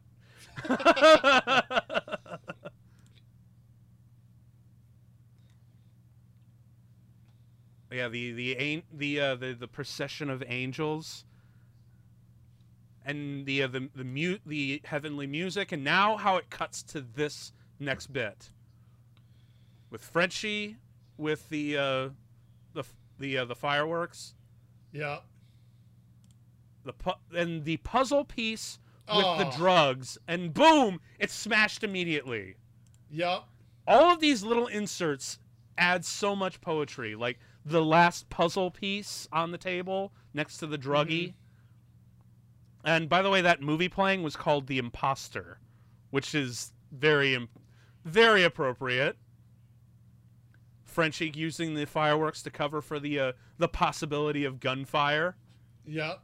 And of course, even the use of the Dutch tilt. You know, that something's off, something's wrong. And even the use of needle drop, where when he pops him in the lap there, the music elevates and gets more intense. All of these little tiny pieces add to this perfect setup for a confession. That's what this scene is. It's a confession, and he sets it up, you know, being a lifelong Catholic. Yeah. Scorsese sets it up with religious overtones at the beginning, and then immediately, as soon as he gets in the car, cut. Yep. Dude, the way that's all put together, that must have been like maybe 2 minutes tops, maybe. Yep. That is, it adds so much richness. Because honestly, you could probably film that same scene, and it would have been. You could make it so boring, you know. Which and it shouldn't be that boring of a scene anyway, because it's a big reveal. Costello's working for the FBI, but there are so many other ways to film it, and it just wouldn't have the same impact. But Scorsese adds so many new layers to that kind of reveal. Yeah, it's really hard to articulate. I could literally but again, to talk about the direction, right there, you have him at the opera. That moment. Well, right, we'll get to the opera in a second. But that moment where you're showing like, okay, Costello and Sullivan have this, you know, dad-son relationship. Now Queenan and Costigan are having this father-son relationship. That's true. Like they're paralleling it there love intentionally. This. I love where it just the camera has the two of them, then pans over to the other, and now it's the three of them. That's awesome. This whole scene was the opera scene was Nicholas. Yeah, it was Jack Nicholson's idea, and I would like to point out that there is allegations that Jack Nicholson used to have freaking crazy coke parties and would have women do coke off his erection.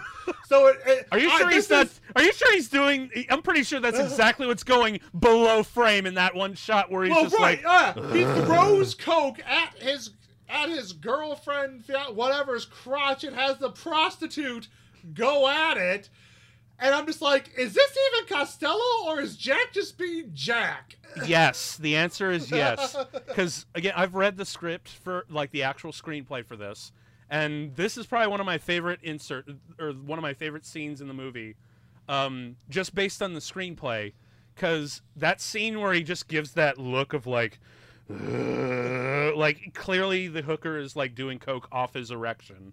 Below frame. Oh no, that's not off his erection.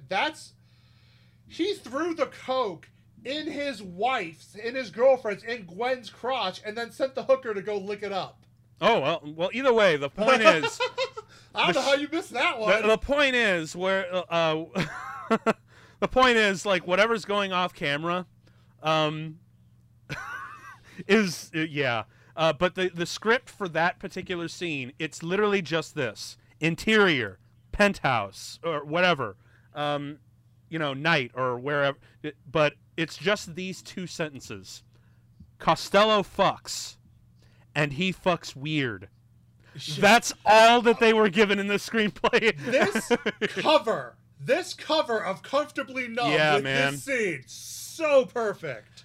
Oh man, comfortably numb, man. That's a song that has some memories with me, and I guarantee you they're just about as sexy as this. Like shit. That's just a good song, man. Like especially when like even the original cover, like when Roger Waters goes into his guitar solo, and it just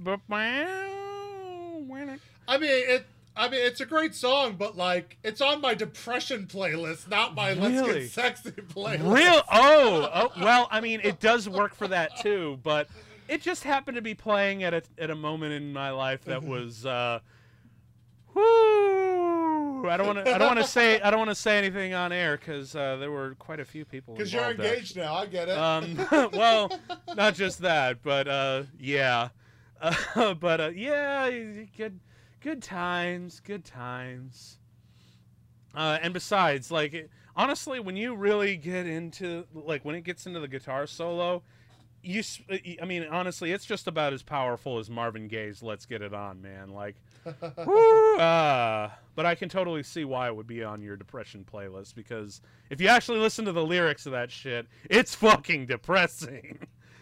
Especially because I take it you've seen The Wall, right? Many times, right? Yes. Yeah.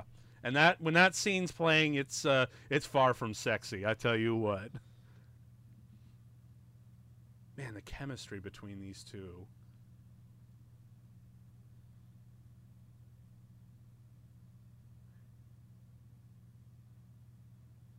Whew. Is it me, or is like Leo DiCaprio just getting way more hot in this scene than in the rest of the movie? Because the looks that he gives with his eyes in this scene. Because editors are. But right there, her response, her stare and look away. It's like she knows she's about to make a bad decision, but she's not going to stop herself. And I also love how it cuts to this scene right here, because obviously there's some more scene to it, but it doesn't matter because it just that's the right cut to move into. Because I always like to say, like, editors are always fond of saying that editing is a dance of eyes. I think that's Walter Murch who said that.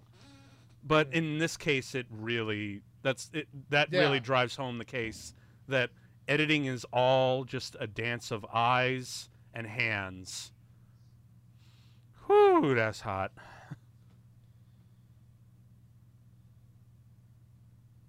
And for as crazy and outrageous as most Scorsese movies are, the sex in them is always mildly tame.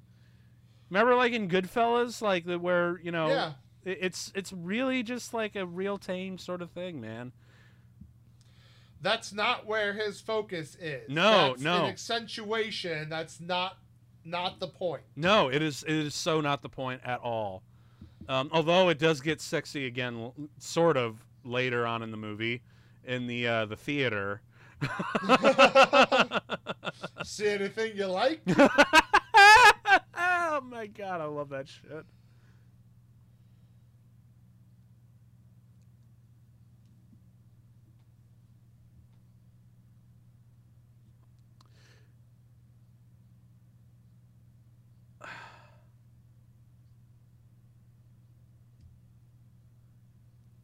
You know what's really sad?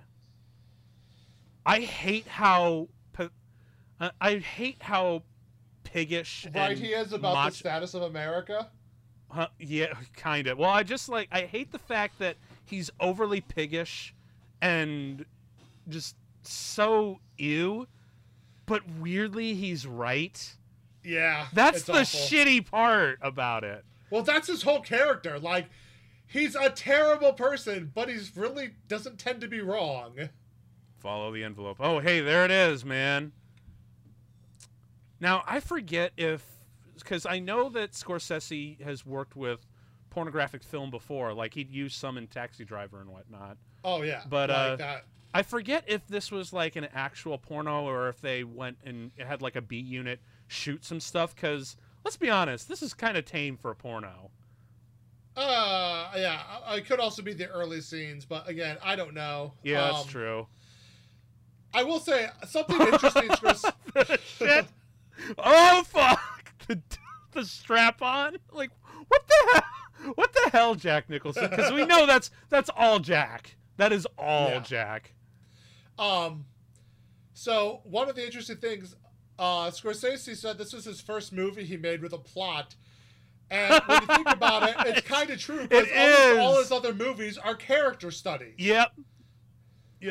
It is true. Like, this is one of the few movies that actually has like a real plot to it. It's not just like all character, story, Yeah.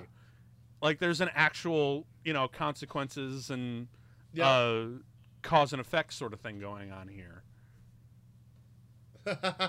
I guess that's what, you know what, maybe that's what was missing, really, that the Academy was like, your movies are great, but you're not that great. We need to have some logical reasoning in this. It just can't be messy all over the place character studies. You got to have a plot if you're going to win Best Picture. Right.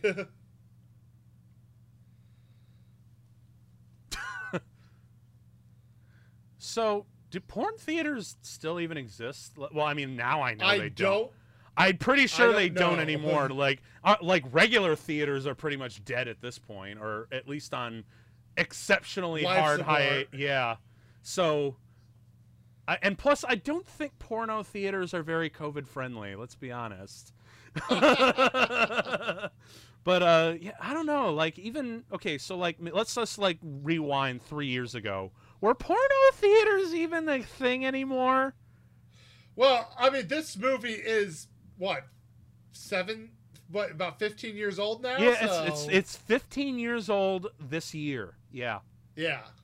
So, but So even, I don't know if they were around then. I don't even know if they It's were never around been a place I've gone. no, So. no.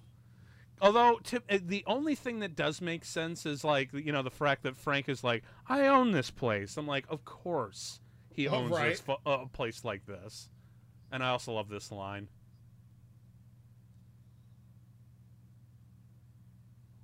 I think that's the main reason why the porno theater has been kicked off.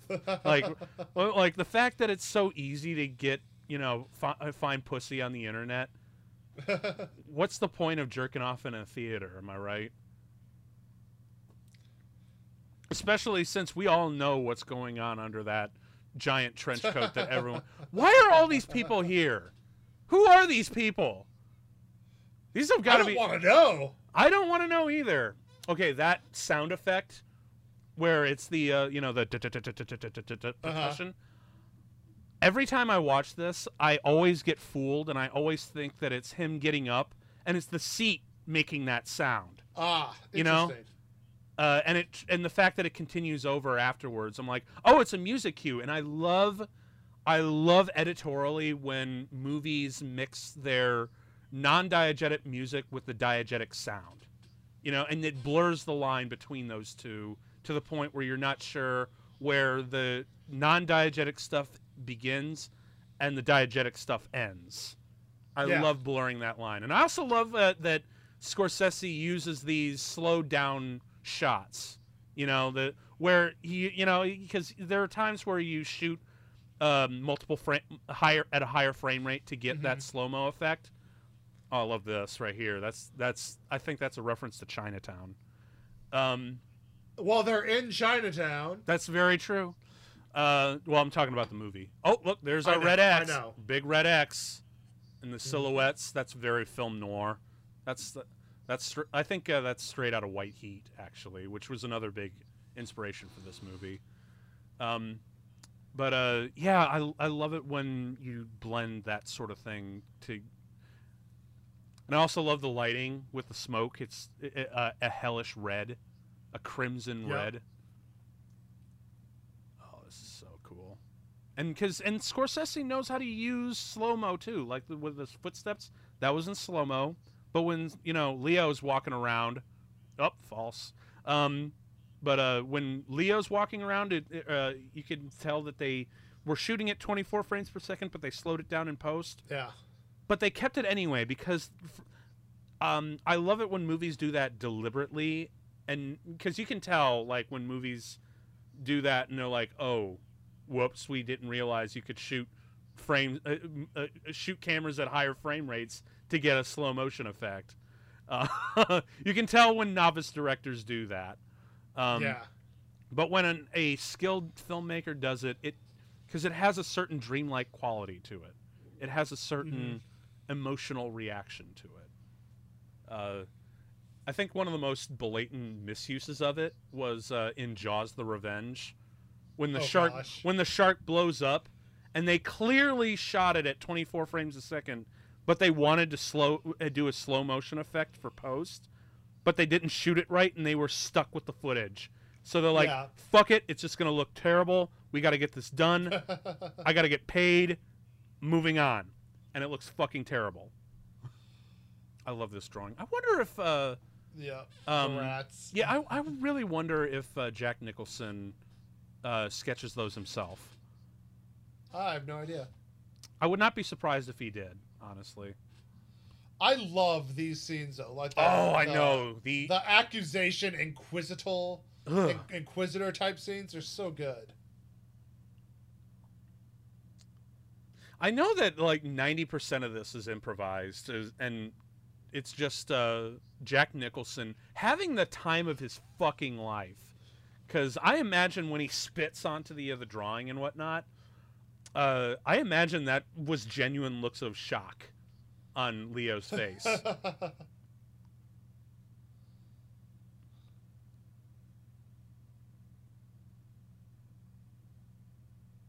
And seriously, man, Leo DiCaprio's performance, especially in this scene, cannot be understated. This actually, I know this was like a big moment for him acting-wise, but just on screen, in the context of the movie, and as a performance piece, this actually might be his finest scene he's ever done. Yeah, it's the delivery from both of them here is just, it's beyond. And I love how he's just, I'm going to kill everybody. Everyone who works for me. Fuck this.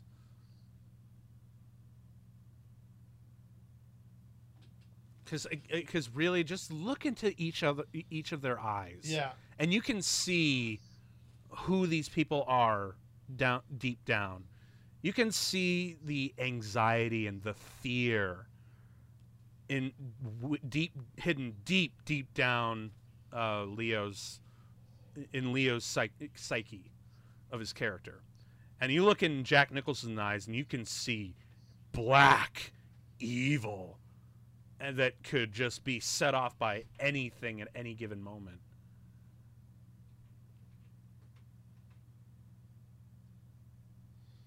I love that.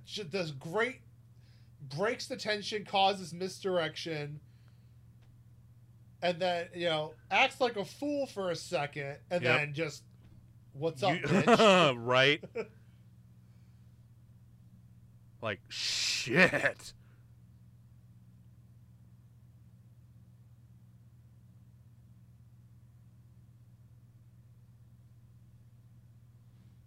Oh man, I can't. It's riveting, man. Because look, one of the great lessons that and the fact that he burns the thing too. Yeah, that's partially, almost unceremoniously too. And I also love how, I think as an artist, Jack Nicholson understands that when he starts burning it, the smoke will rise, and you can see the hellish evil that he is. And he also gets to be a little goofy with it, Well, yeah. But the smoke adds that, hellish, simmering, evil anger that he's got seething underneath. Because, one of the great lessons that I learned in film school is that the camera does not shows no lies. And the fact that these actors can portray the amount of depth of panic and fear in Leo's case, and pure homicidal rage and evil in Jack Nicholson's eyes. The fact that we can kind of pick up on, even if you could literally watch this scene on mute in like a bar and whatnot, and just walk in just in the middle of this scene and then walk away from the scene as soon as it's over, and you will understand every dynamic that's going on. I love that moment there where it's like, where his responses, Costigan's responses, are spot on and accurate enough that they've calmed Costello down. Yeah. He's no longer on board that I need to kill this kid, I'm super suspect. It's like, maybe this kid's on the level. Like, I'm still suspicious, but I'm not quite so about it.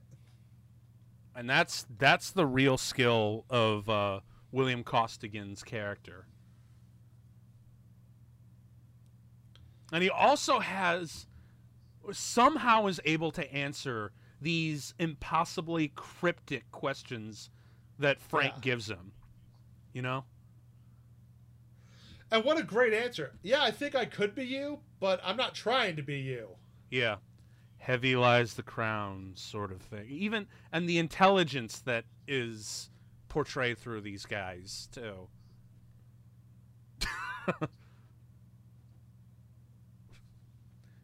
Seriously, dude. Like, the unpredictability of it. Like, killing a fly.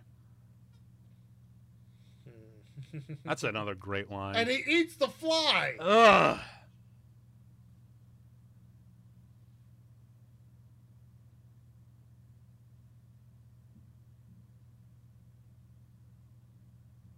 Right there, French blinked.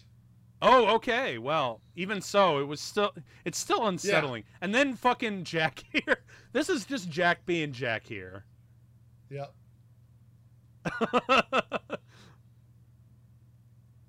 But he doesn't blink here, and that's always he doesn't lose eye contact at all, man. Fuck. Such an amazing scene. I love it, man. Seriously, you really could watch this on mute, no subtitles, in a bar. Just come in at the beginning of the scene, and as soon as it cuts away, you can walk away, and you will understand every dynamic that's going on in this scene. And that is always, always, always the mark of a great film, is if you can watch the movie on mute and understand what the hell's going on. Yeah. That's really the true.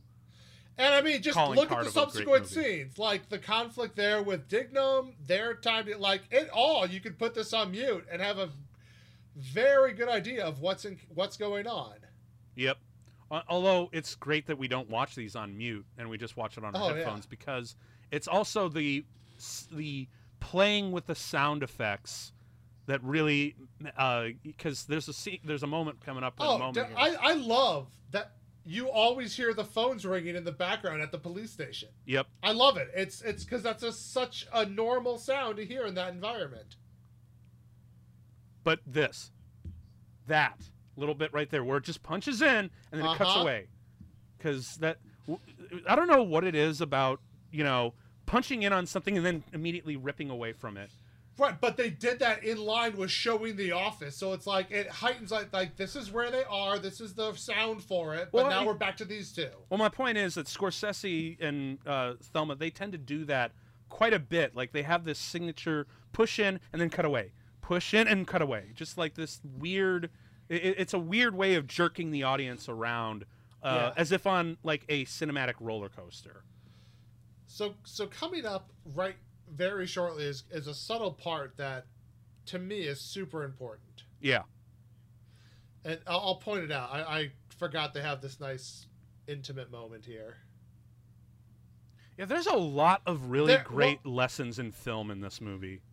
Well, I mean, they're both so conflicted, and they don't want to tell each other what they're conflicted about. And so you have this moment where they're both internally struggling, and it's reflected in a different conversation here. Mm-hmm. Because this is another really great cinematic lesson in how to film intimacy.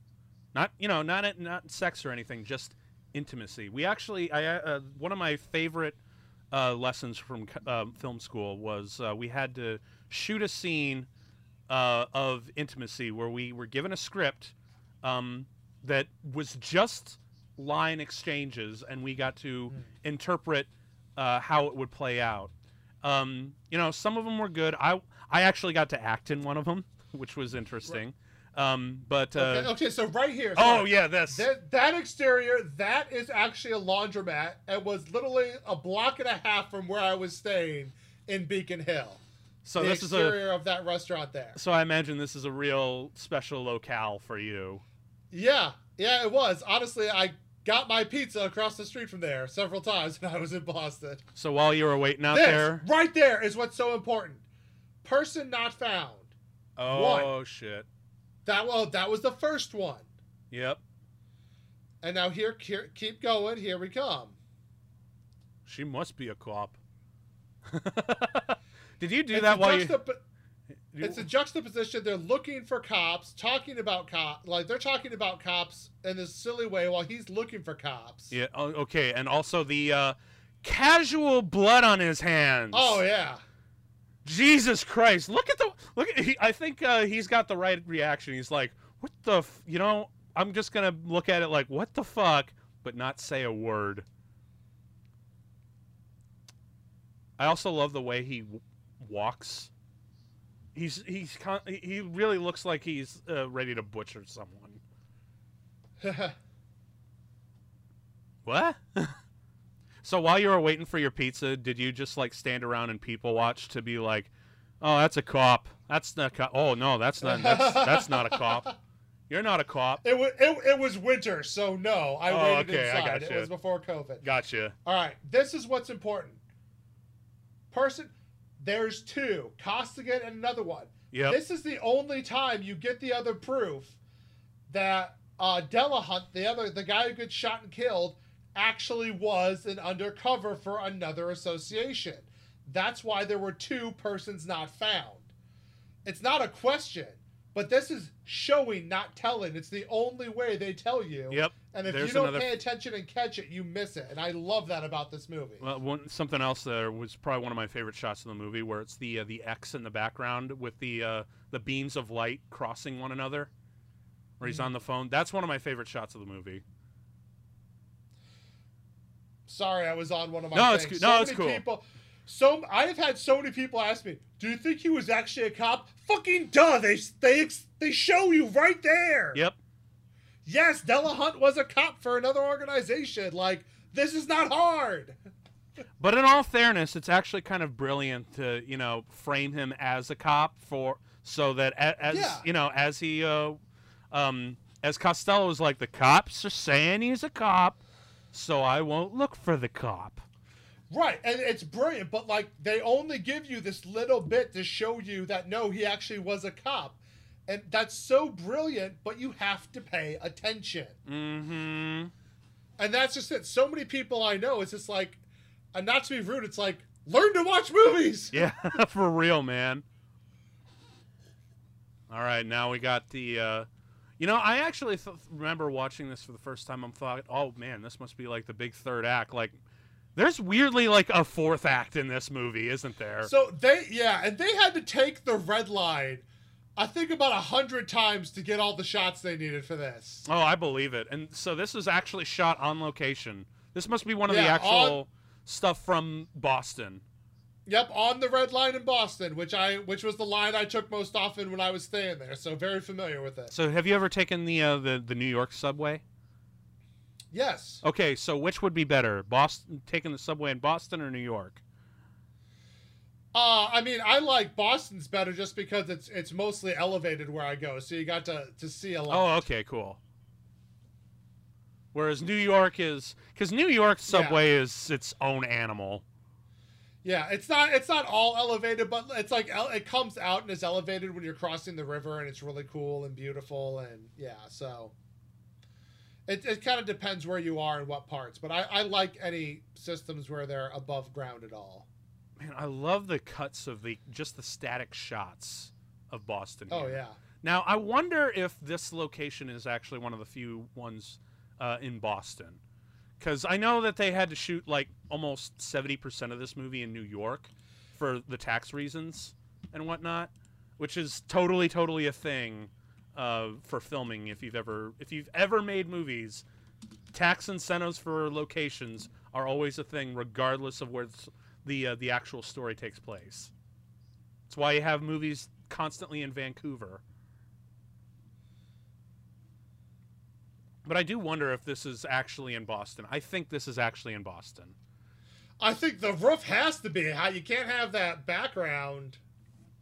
Well, at least you're right. At least the background, because you can't, because that skyline is definitely not faked. Yeah. But I want to say the entire building, like this entire location building, is actually in Boston, like including like the interiors. Yeah, but I think it has to be like called something different. But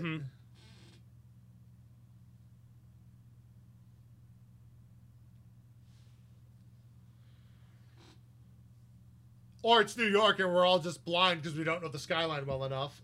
Maybe. Well, you would know better. You were there. And yeah, but I mean, I didn't see the skyline from the harbor very much. I wasn't really at the harbor. Oh, okay, that's fair. I was too busy cursing at the street, because I still say that Boston is the worst place to drive ever. It's a city that was built before a time that cars were made. All the streets are one way. They haven't been maintained since the 60s, and there's nowhere to fucking park. Boston Yeah. sucks for driving. Oh yeah, dude, Beacon Hill is all brick street still. Brick streets. Yeah, man, and that's rough on the tires. It's rough on your ankles just walking them. Oh my god, yeah. I actually, my grandmother was in one of the last few places in Illinois that still had its original brick Ooh. roads. Like, she lived on the street that had the original brick roads. I don't know if it's still there or not, because she's moved since then.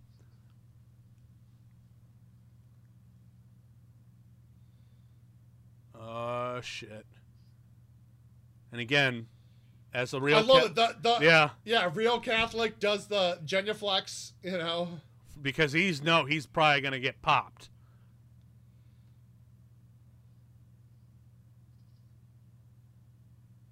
Oh, shit. He's trying to play it off and be cool, but nope, these guys are not here to fuck around. And, of course, if you didn't believe the X's were a motif... Yup. But the silence. And then the splat. All over him. Oh, Jesus. The silence preceding that is so effective. Scorsese does silence a lot better than most people. And there's a moment later in the movie where he truly shines as a director for his use of silence. And there's actually a wonderful video essay called The Art of Silence with Martin Scorsese on a video essayist that every fucking filmmaker needs to watch in full, every frame of painting. Have you seen those video essays? I haven't. I'm gonna have to send you a link, dude, and you're gonna have to binge them, because those essays, sadly they're no longer making any videos, but the video essays that they've put out on YouTube, I have learned more about cinema from his videos than 90% of what I was taught in film school. Well, you should send that to me, and you should also put it in the link below this video. Oh, absolutely. I'll put the link of The Art of Silence in there, and you can also check out the channel too, because the amount of education in those videos is completely invaluable to any cinema lover. So I actually thought for a second he actually ran over the body. Nobody missed just by that much, but oh man, can you imagine if they actually went the extra mile to get like a Martin Sheen body just so they could run him over? Like, damn. Although the only other thing that sticks out in my mind on that scene is the obvious CG bullet hits and the glass shattering. Because when you see the glass shatter in the back window, yeah, the glass falls and shatters onto the pavement, but the glass is still clearly there. But it's okay, because again, it's all about the intensity of the scene. Right.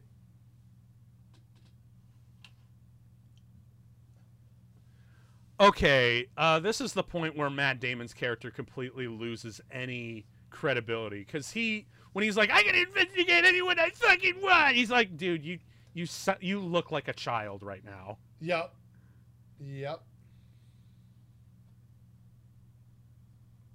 Damn.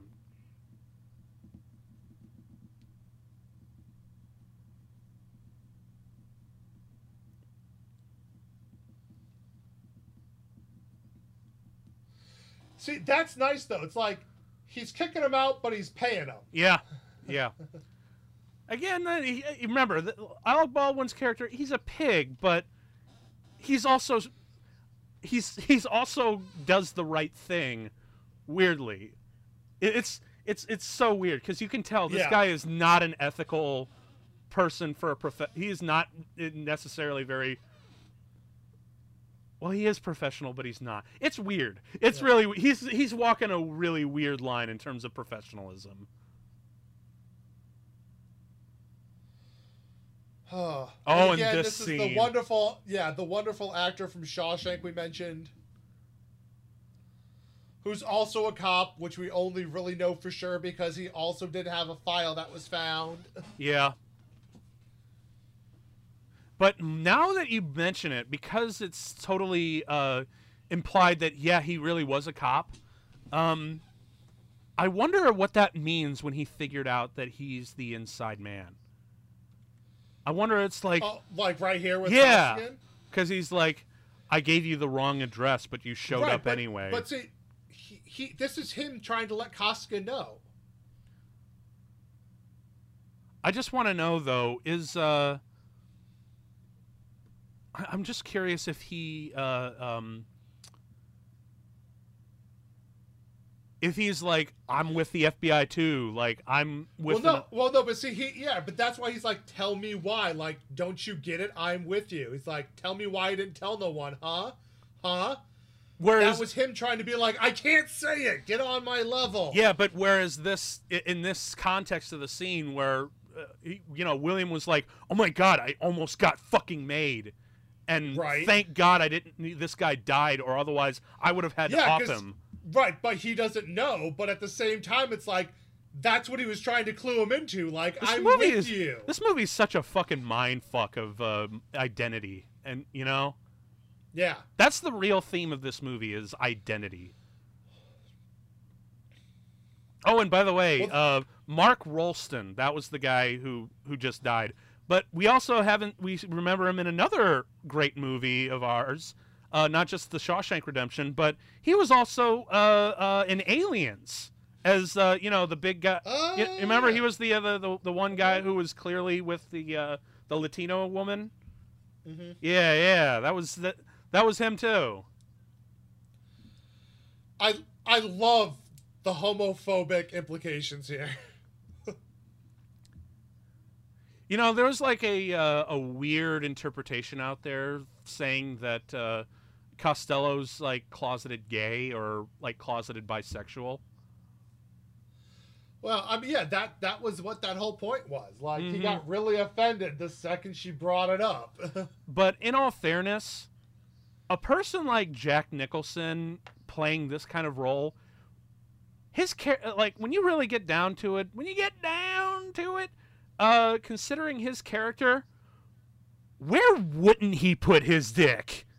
Well, yeah, and at the same time, like for me, it's he gets off on the power game. Yeah, that's true. No matter who it is, being violent, like destroying people, like that's when you see him, going crazy. Yeah, I'm pretty sure that when he popped that woman at the airport in the beginning of the movie, he totally had a huge hard-on. That's why you should really see somebody. Oh, I know, right? And then the dude, like, proceeds to chop them up into tiny bits. Like, the guy suggesting that he needs therapy proceeds to chop them up into tiny bits. It's like the woman from Airplane. He's like, oh, Lord, no, I would never do drugs. Snorts cocaine. Oh, man, the blood on the phone. Okay, so... the moment that I was talking about how Scorsese deals in silence, it's this scene right here. Because... yeah. Cut off, the music is gone. There's no music for the rest of this scene. Oh, man, I never caught that mistake. What's that? The blood smear is different from one shot to the next, from the close-up to the wide. The talk button. Oh, well. But it's fine. It doesn't matter, but I never caught it. First time I ever noticed it. So I remember someone doing a comparison to the original Infernal Affairs. This scene is in the original as well. But there's music, and it's supposed to be playing with music. But here, it is totally silent. And I love this scene is probably one of my favorites because it's just them listening to each other breathing. on each end, not knowing what to say. And it's time to Holy get his shit. bug out bag and run. Now this, look at the way they edit, how he skips and jump cuts. Like those jump cuts, that was like another inspiration for my editing processes later in life. Specifically the way that montage itself. Because again, the greatest of movies, Sean, are teaching movies. Oh yeah. And this movie can teach you so much about expressing oneself through cinema.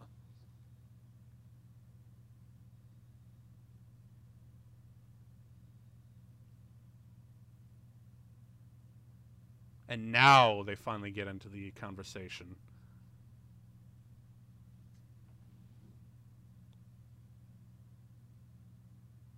Oh, shit.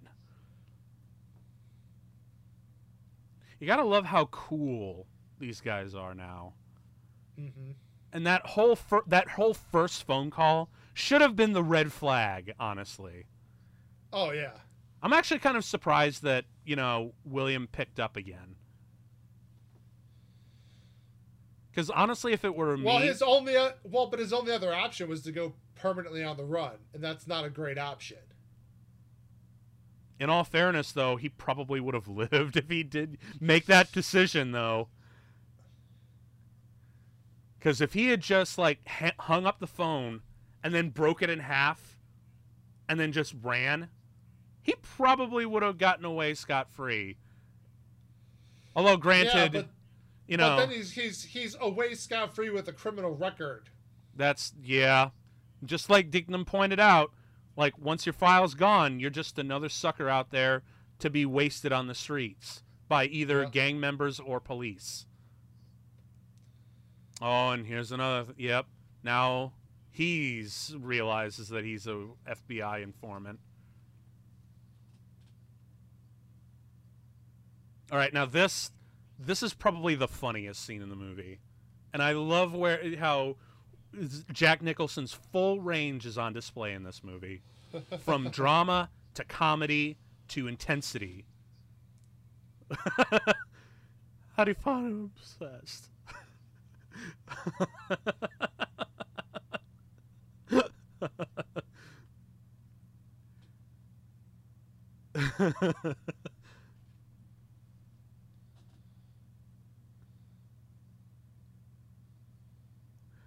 This shit right here, man.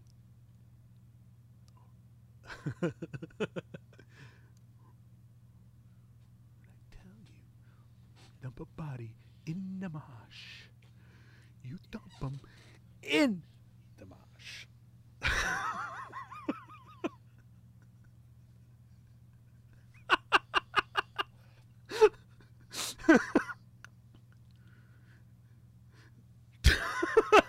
Oh my god!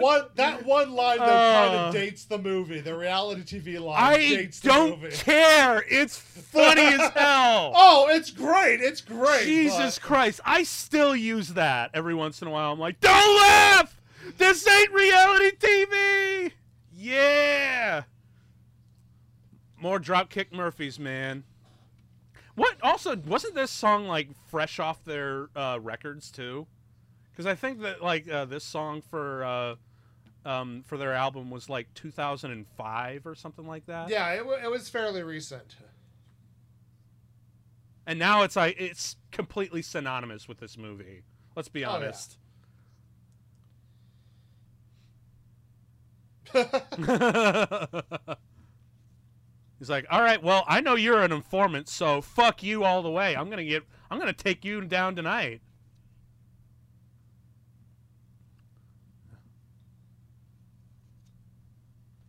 I mean, he's not wrong. And again, with the music, it's one of the main parts of the mix right now. Really big and loud. And then as soon as he walks in, cut. Oh, man, I love it when they do that. It's counterintuitive to what you're taught, but it really fucking works.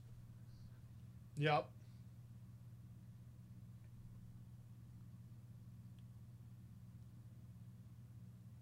Oh, shit, son. Going full Wild West on these motherfuckers.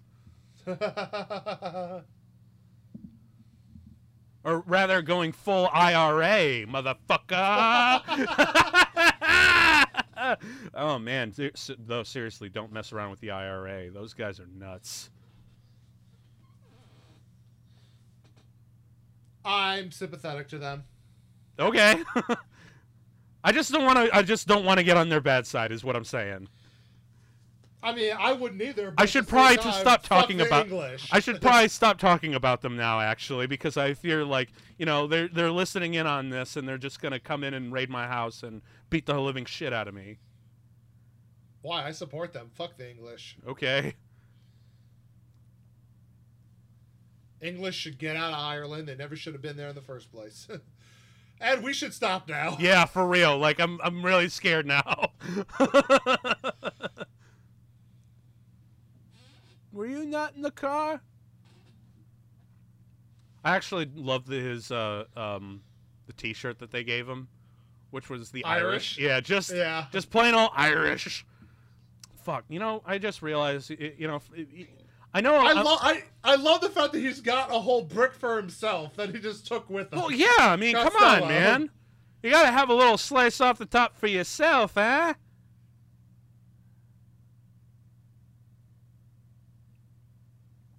See, that right there should have been the cue for Costello to realize that Costigan was a cop. Right.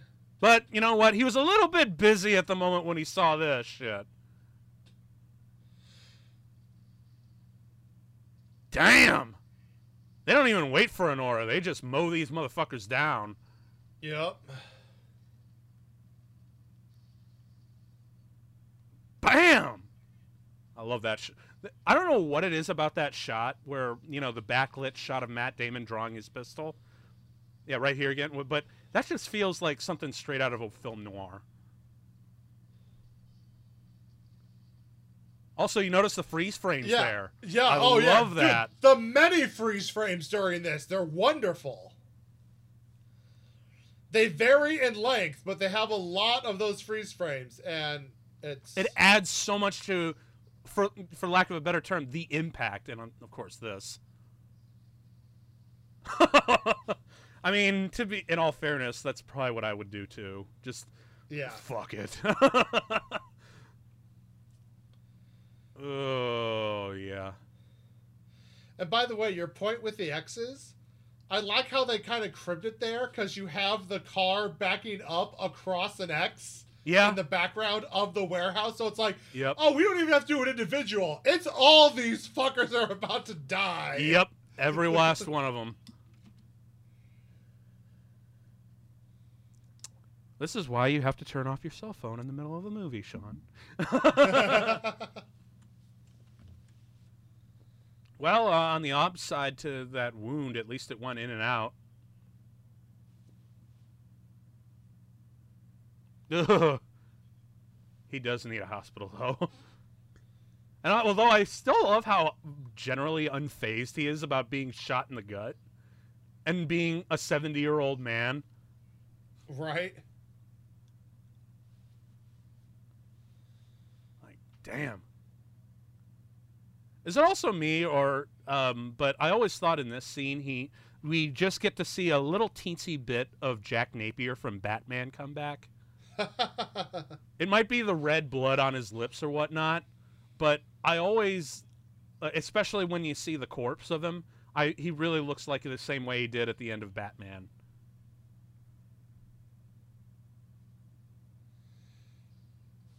Boom! And I love the turnaround. He's projecting his own impotence onto Costello. Yeah, pretty much. But, oh, man, the way he spits up the blood, man. That always is just like... And it's the reverse. Like, Colin can't get it up, but he may or may not be a daddy, because it could also be Costigan's kid. Fuck! Costello fucks like a weird guy, but doesn't have kids. Yeah, like, dude, it's that shot right there where he's just lying dead. Oh, yeah. That I just get flashbacks to the Joker from 1989. Yeah. Oh, for sure. The Joker's death scene in this one do kind of feel mirroring. And the laughing bag, the ringing cell phone. Yeah.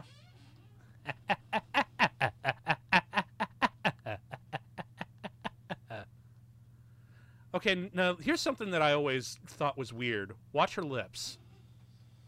She clearly said, "Where the fuck is Frank?" Like, why would you have to change that to "Where the hell is Frank"? Like, dude, you're already clearly a heart. Was the MPAA like, no, you have one too many fucks in here. You got to take a couple out, and that happened to be one of them. Like, what was? I just don't understand that. Because she's clearly saying, "Where the fuck is Frank?" I don't know. Like, because for all the shit that goes on in this movie, what's one more F-bomb, really? And besides, Scorsese went even more crazy with Wolf of Wall Street a couple years later, man. Was that woman he was ogling earlier? I'm not sure. Because if it is, that's a weird arc, isn't it? Right. I don't know how I feel about that.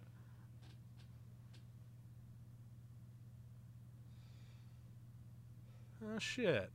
Don't you also love the fact that Matt Damon's bruise on his face is not from the giant crackdown where several men were killed, but it was just a scuffle with Dignam? Shows you how hard Dignam hits. Yeah, for real, man.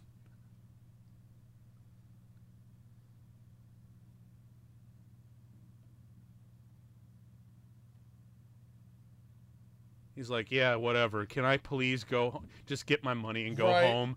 I am fucking done. Man, Leo's like just all of the done right now. Yep.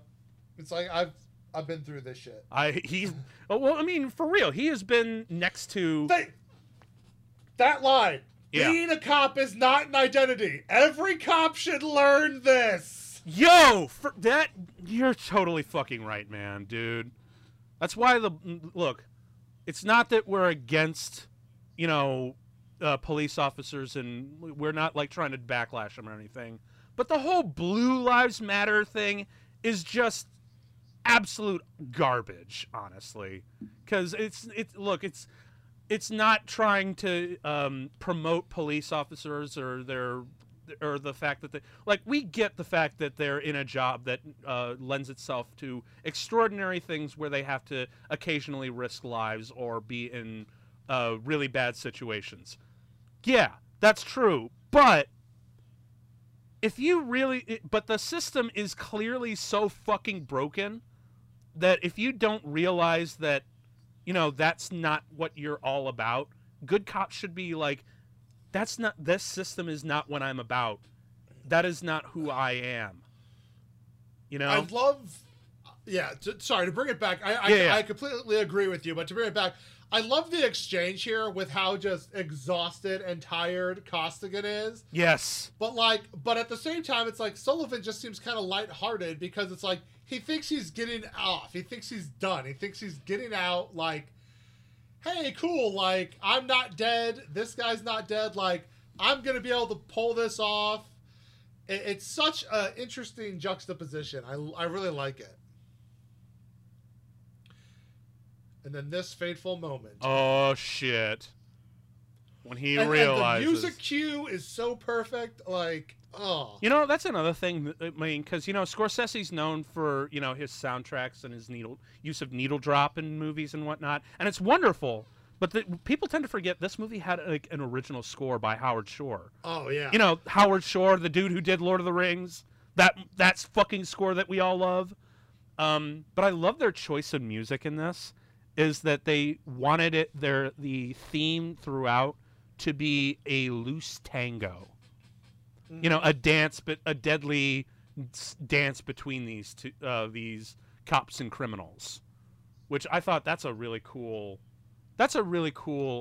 choice.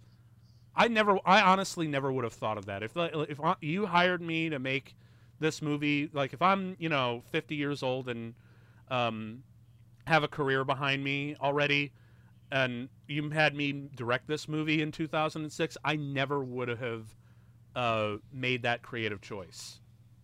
Yeah.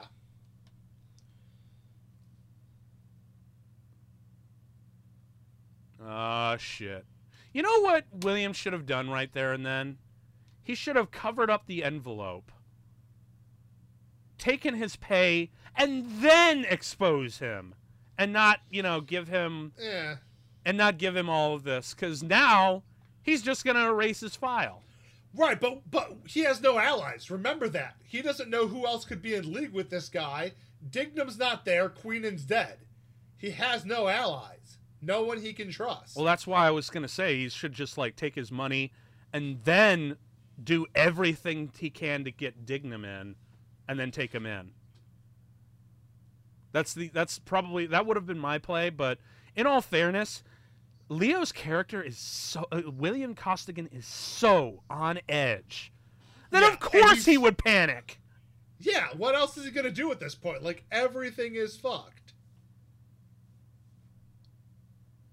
And you also gotta love that, the circle of Boston is so fucking small that the one person that he trusts happens to be the guy's girlfriend. Yeah. They both. It's the skit from Batman where Bane realizes, wait, you slept with her? I did too. Your dick was here too. My dick was here too. It's so dumb. It's so dumb, but it's funny. Have you seen that sketch where Batman realized? No. Oh, it's funny as hell. It's a parody of the moment where in The Dark Knight Rises where Batman gets stabbed by Talia and reveals that Bane was her protector back in prison and whatnot. And he's like, wait, but we totally fucked. Did you guys fuck? Because that's so fucked up. It's really dumb and stupid, but it's funny. I might put a link in the description for you guys just to enjoy that wonderful charm of stupid.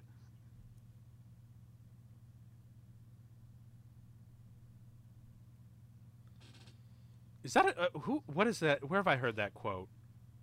I actually don't know. Because I know I've heard that one before. Oh, and of course this revelation, where and I love how we have the suspense for a moment that we think it's what William Costigan gave him, and he's like, "Oh shit, I've been made," but it's not. But I like the suspense more that you're just like, but whose is it? Oh yeah, no, that's the other thing. Even though that suspense has been dropped, it's replaced with something else entirely. Yep. And by the way, are you pretty? Are you like? Do you think she knows that it's not his? I think she doesn't know. Ah. I think that's what she was going to talk about with Costigan, and he's like, "Tell me in 2 weeks." Because I think she's knocked up, and she doesn't actually know whose it is. I gotcha. Because I'm totally. And see now she's freaking out because it's addressed to her guy. It's from Costigan. It's like she's worried that she's about to be ratted out for cheating on him, and it's like, so she's freaking out. She thinks her affair is about to come to light. But it's for Costigan, not her. Right. And that's just it. She thinks that like he's about to throw her under the bus, and then this comes out of it. Yep. And you gotta love that Scorsese put that CD inside of a Rolling Stones album, right? Just to be a little coy with us and Mick Jagger. You gotta love that sound quality, though. And dude, this shot of just the slow look of horror around her with her expression, oh, it's so well done. Yeah. Although it's a little out of focus, don't you think? But you know what? That's the thing with Scorsese. He's like, look, there are technical issues with the shot, but I feel so strongly about this performance, I'm going to keep it anyway.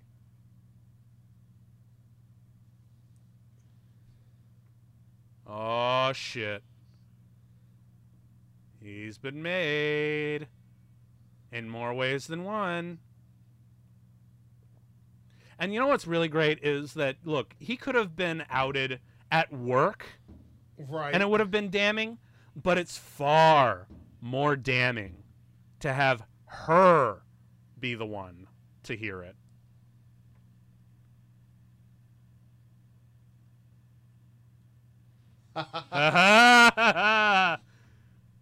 Sucker. That sound quality is fantastic, excuse you. Shit.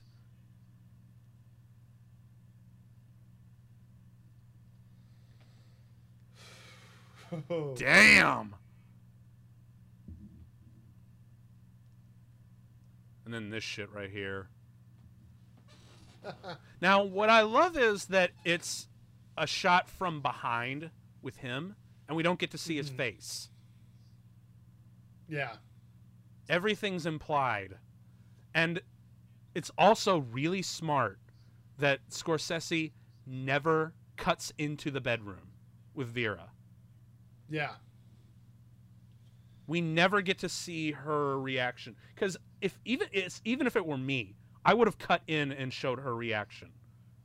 Yeah. But he was wise not to do that. Just because you by not showing, by withholding the information, your brain gets to fill in the blanks, and it's far more satisfying that way.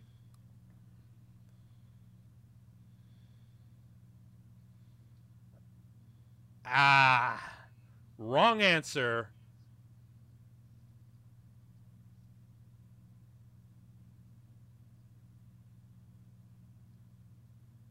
Sure.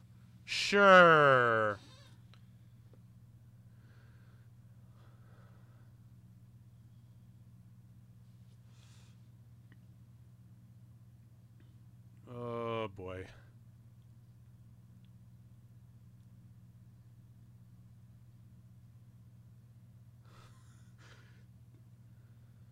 Damn.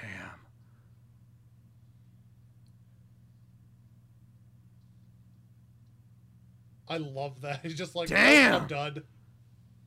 Damn.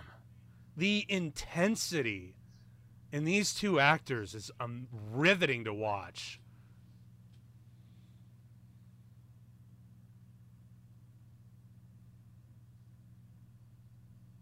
Come on.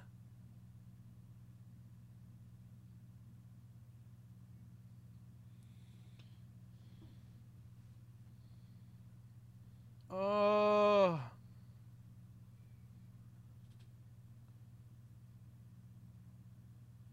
Oh, come on. Just help the guy out.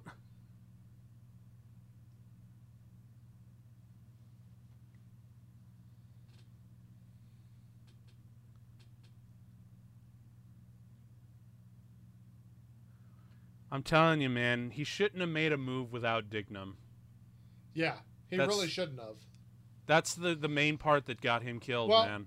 Right, but at the same time, the Dignam thing's a bit of an issue and is complicated because they didn't adapt it too well because that character gets killed with Queenan in the original. Oh, it did he? Oh, okay. Adapted from, yeah. So have you? So did you see the original Infernal Affairs or any? Yes, the entire trilogy. Yes. The entire trilogy? Not the trilogy, okay. but no, I saw the first one. Okay, because I have not seen it yet. I planned on watching it, but I had a quick trip to the ER that kind of put that away. Long story, folks, but I assure you I'm fine now. It was just like a bug thing. Okay. But, so... Oh, dude, this death When I first saw this, like, this blew me away.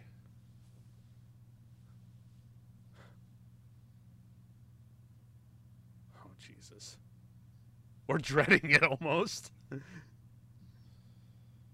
Jesus Christ. Just, oh man, like it, first time I saw it, I was like, what the hell? I know, right? It's definitely up there in like the top 10 most unexpected movie deaths of all time. I know it's gotta be on like one of the Watch Mojo lists or whatever. Oh yeah. Cause god damn. And if you thought that wasn't surprising enough... Yup. Don't you just hate it when the black guy has to die in the damn movie, in these damn movies?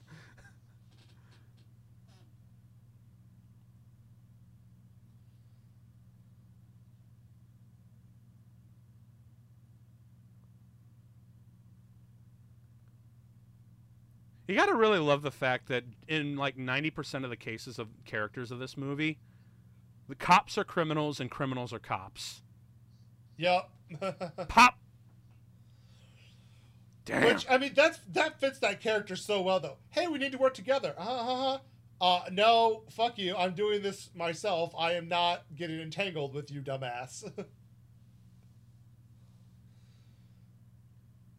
And this is also the ending that... You know, I've been talking a lot how great movies are teaching movies, but this, I took away the absolute wrong lesson, and that how a compelling ending for your short film is where everyone just dies. Look, it works here, but it just can't work in every case, man. Right, yeah. It's great and compelling in this movie because it fits the characters and fits the tone and is shocking. But when you have it just for the sake of shock value, it loses all potency. That's why the original ending of Clerks had to be changed. Yes. Oh my god. That was so bad. And Kevin Smith even looks back on it like, what the fuck was I smoking? Yeah. Ugh, so bad.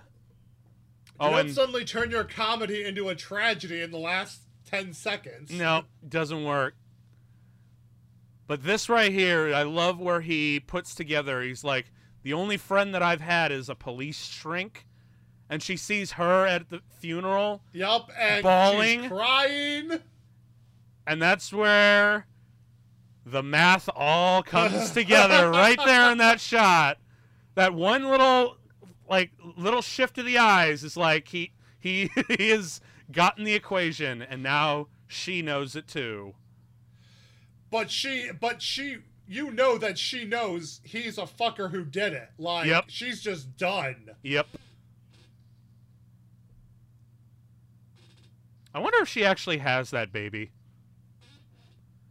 What a that's a bit, yeah. What a horrible question. What a horrible way to end her character arc, where she just becomes the single mom to to most likely William Costigan's kid, and where she's like, I don't even know who your father was.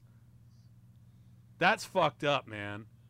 Where you have to live with this kid who you're not sure is and I love this, her cold eyes as she walks straight to the man. camera. Such a great decision. But man, dude, I don't know if she would like want to abort the kid because he's like in fear that it might be his, because she wouldn't want him to live on, but she'd want William to live on. And that's I love this moment right there. It shows that like even his neighbors are like, well, no, heckin' sus. Well, that's because he's a ladder climber.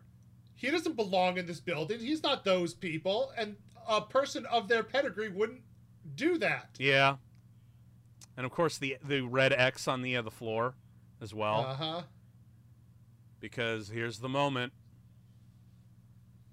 Where the fuck were you, Dignam? For real.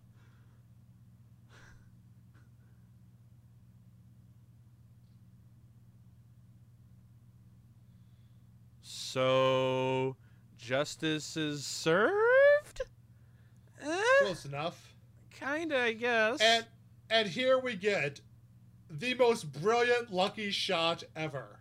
Oh, that wasn't lucky. That rat is digital. Oh, is it? It totally is 100% digital. Are you sure? That's 100% digital. Huh. That rat is digital. That was intentional. It was not a lucky shot or anything. That is 100% design, or as The Simpsons put it, the rat symbolizes obviousness.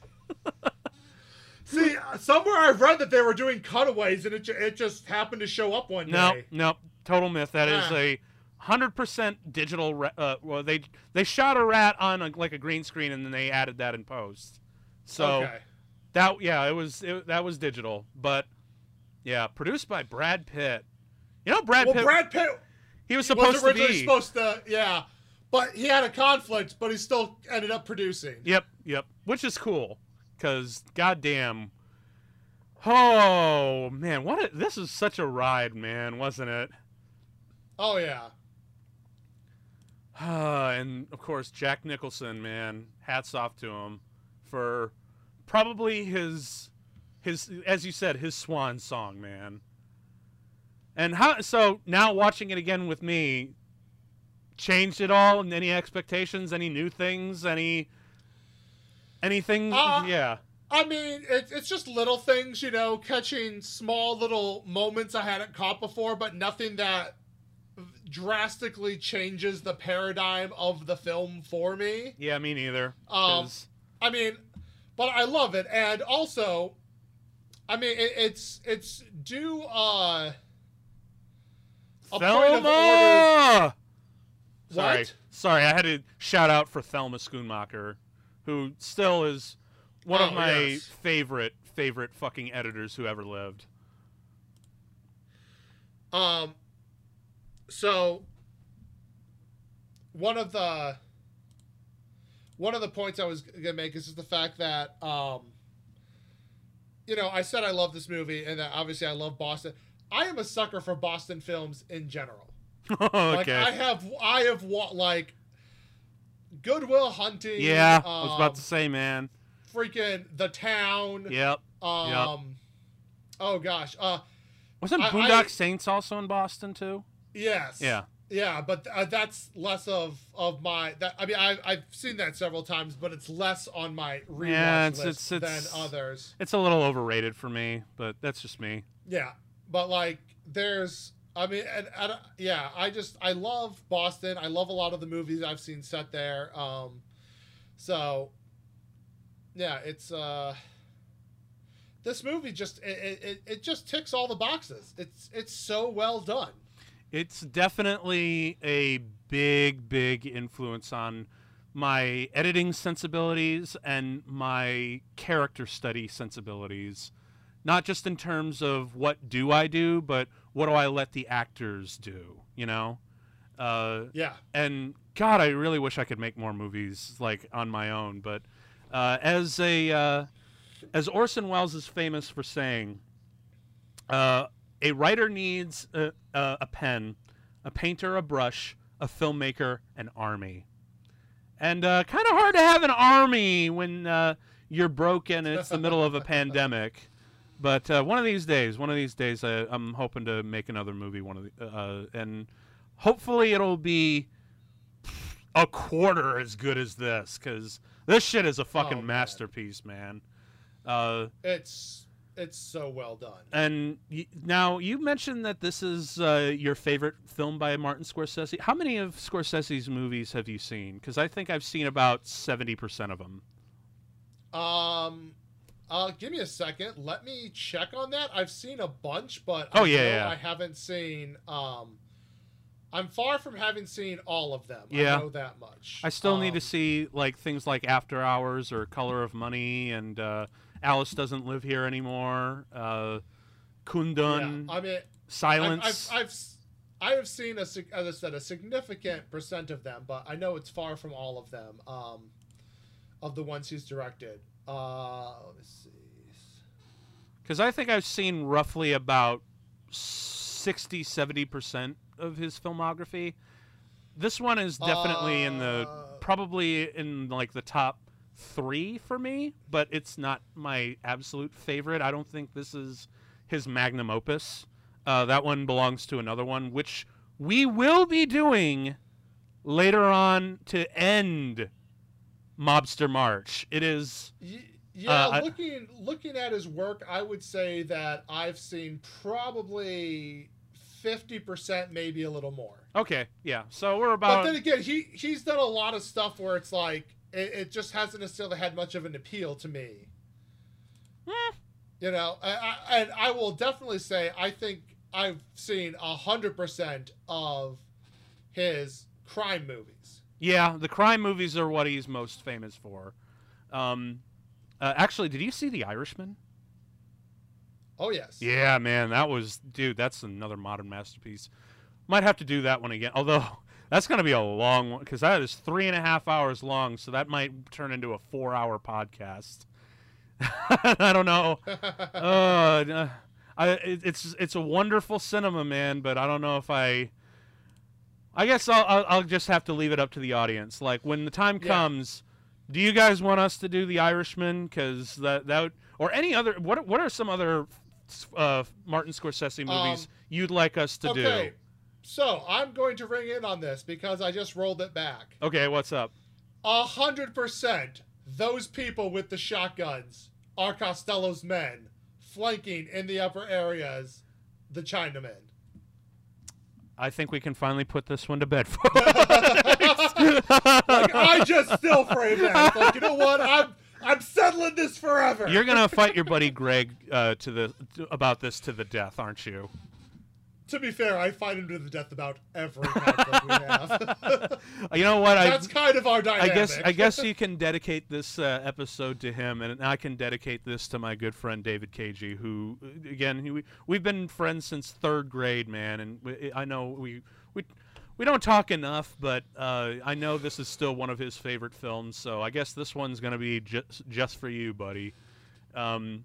And yeah, you can, if you want to tag your buddy Greg online for this one when it goes up, feel free to do so. But he'll probably just be pissed I didn't invite him along. Yeah, I can imagine it'll be the same way for my buddy David too. So, but maybe next time. So yeah, you got any other final thoughts to say about this exquisite masterpiece of a movie? I mean, I really don't. Yeah, just one little one. Okay. For me, something that really makes a movie is how it holds up to time. Mm-hmm. It's been 15 years, and this movie still hits. This movie's still amazing. Yeah, dude, for real. I mean, there are many, many Best Picture movies you can go and look at and revisit them 15 years later, and you're like, that was okay. Yeah, or it's like, man, that was really so much of its time. Yeah. Like, it's almost like a time capsule rather than, something like you ever watch Gladiator and you're like, wow, really, this one Best Picture? Like, I mean, I still like it. However, man, I don't know how you start making a movie when you only have 27 pages of a script, but... Really? I didn't hear that part about Gladiator. Oh yeah, when they started filming, they only had 27 pages of the script firmly done.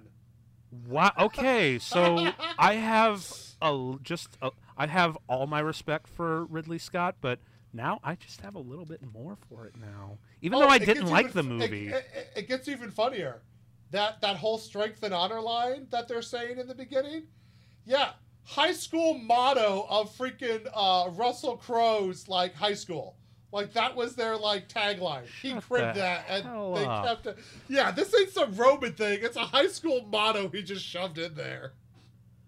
So are we gonna have to do fucking Gladiator now one of these days? Yeah, at some point, sure. Fuck. Look, I'll go off on Ridley Scott movies all day. Fuck. I enjoy them, but they're nuts. Shit. Oh, maybe you might actually change my mind because I just did not like Gladiator, man. It was but when did you? But I think so much of this and so much of cinema, it's when did you see it? What was your mind frame when you saw it? And where did you see it? I saw it in high school. I think I rented a DVD off of a family video and I watched it, and yeah, because I was expecting like a really epic kind of tale with, like the classic sensibilities of old sword and sandal movies of like the 60s, mixed with the slick production of the present and the intense filmmaking of like a post Saving Private Ryan Hollywood.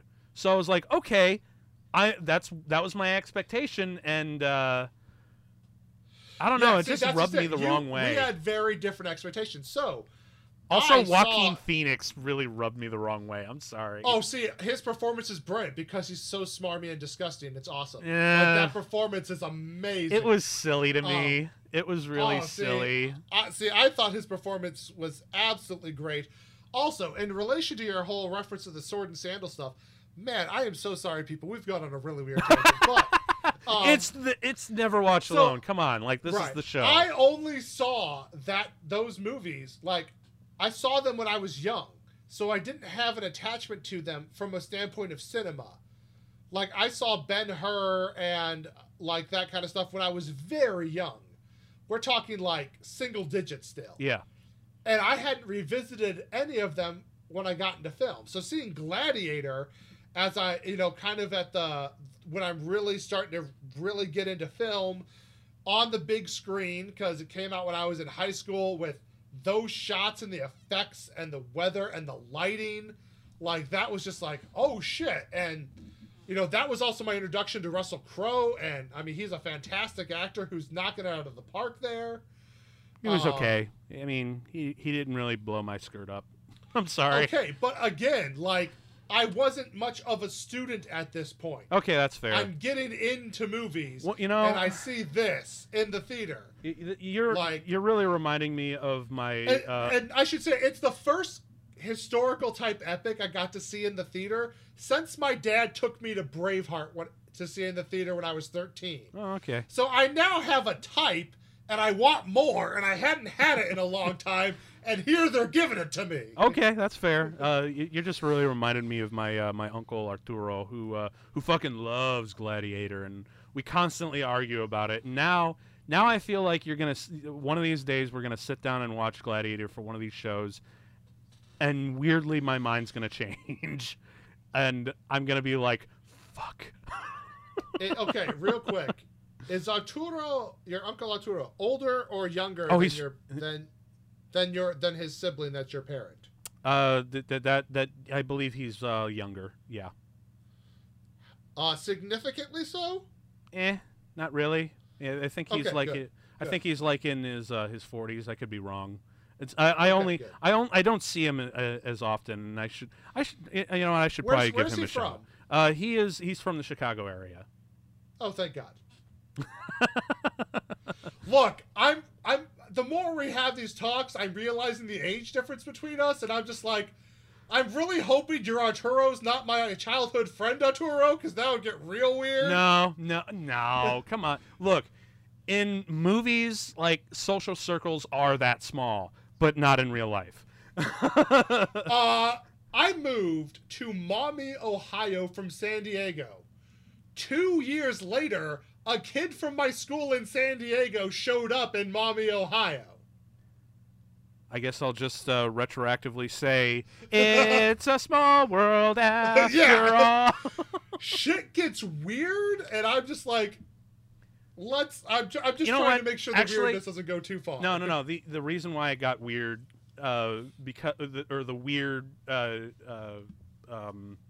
meeting that you had with your friend, that's just because Ohio is just like a magnet for that sort of shit. Let's be honest. Yeah, well, it was so weird because it was just like, I'm just sitting there in school one day, and first off, it's real noticeable because we have a new student in Maumee, Ohio. I grew up in San Diego, so I grew up and I went to a school where Spanish was taught as the main language. So I grew up in a very racially diverse area, and that was normal to me. I come to Ohio, and it's really white.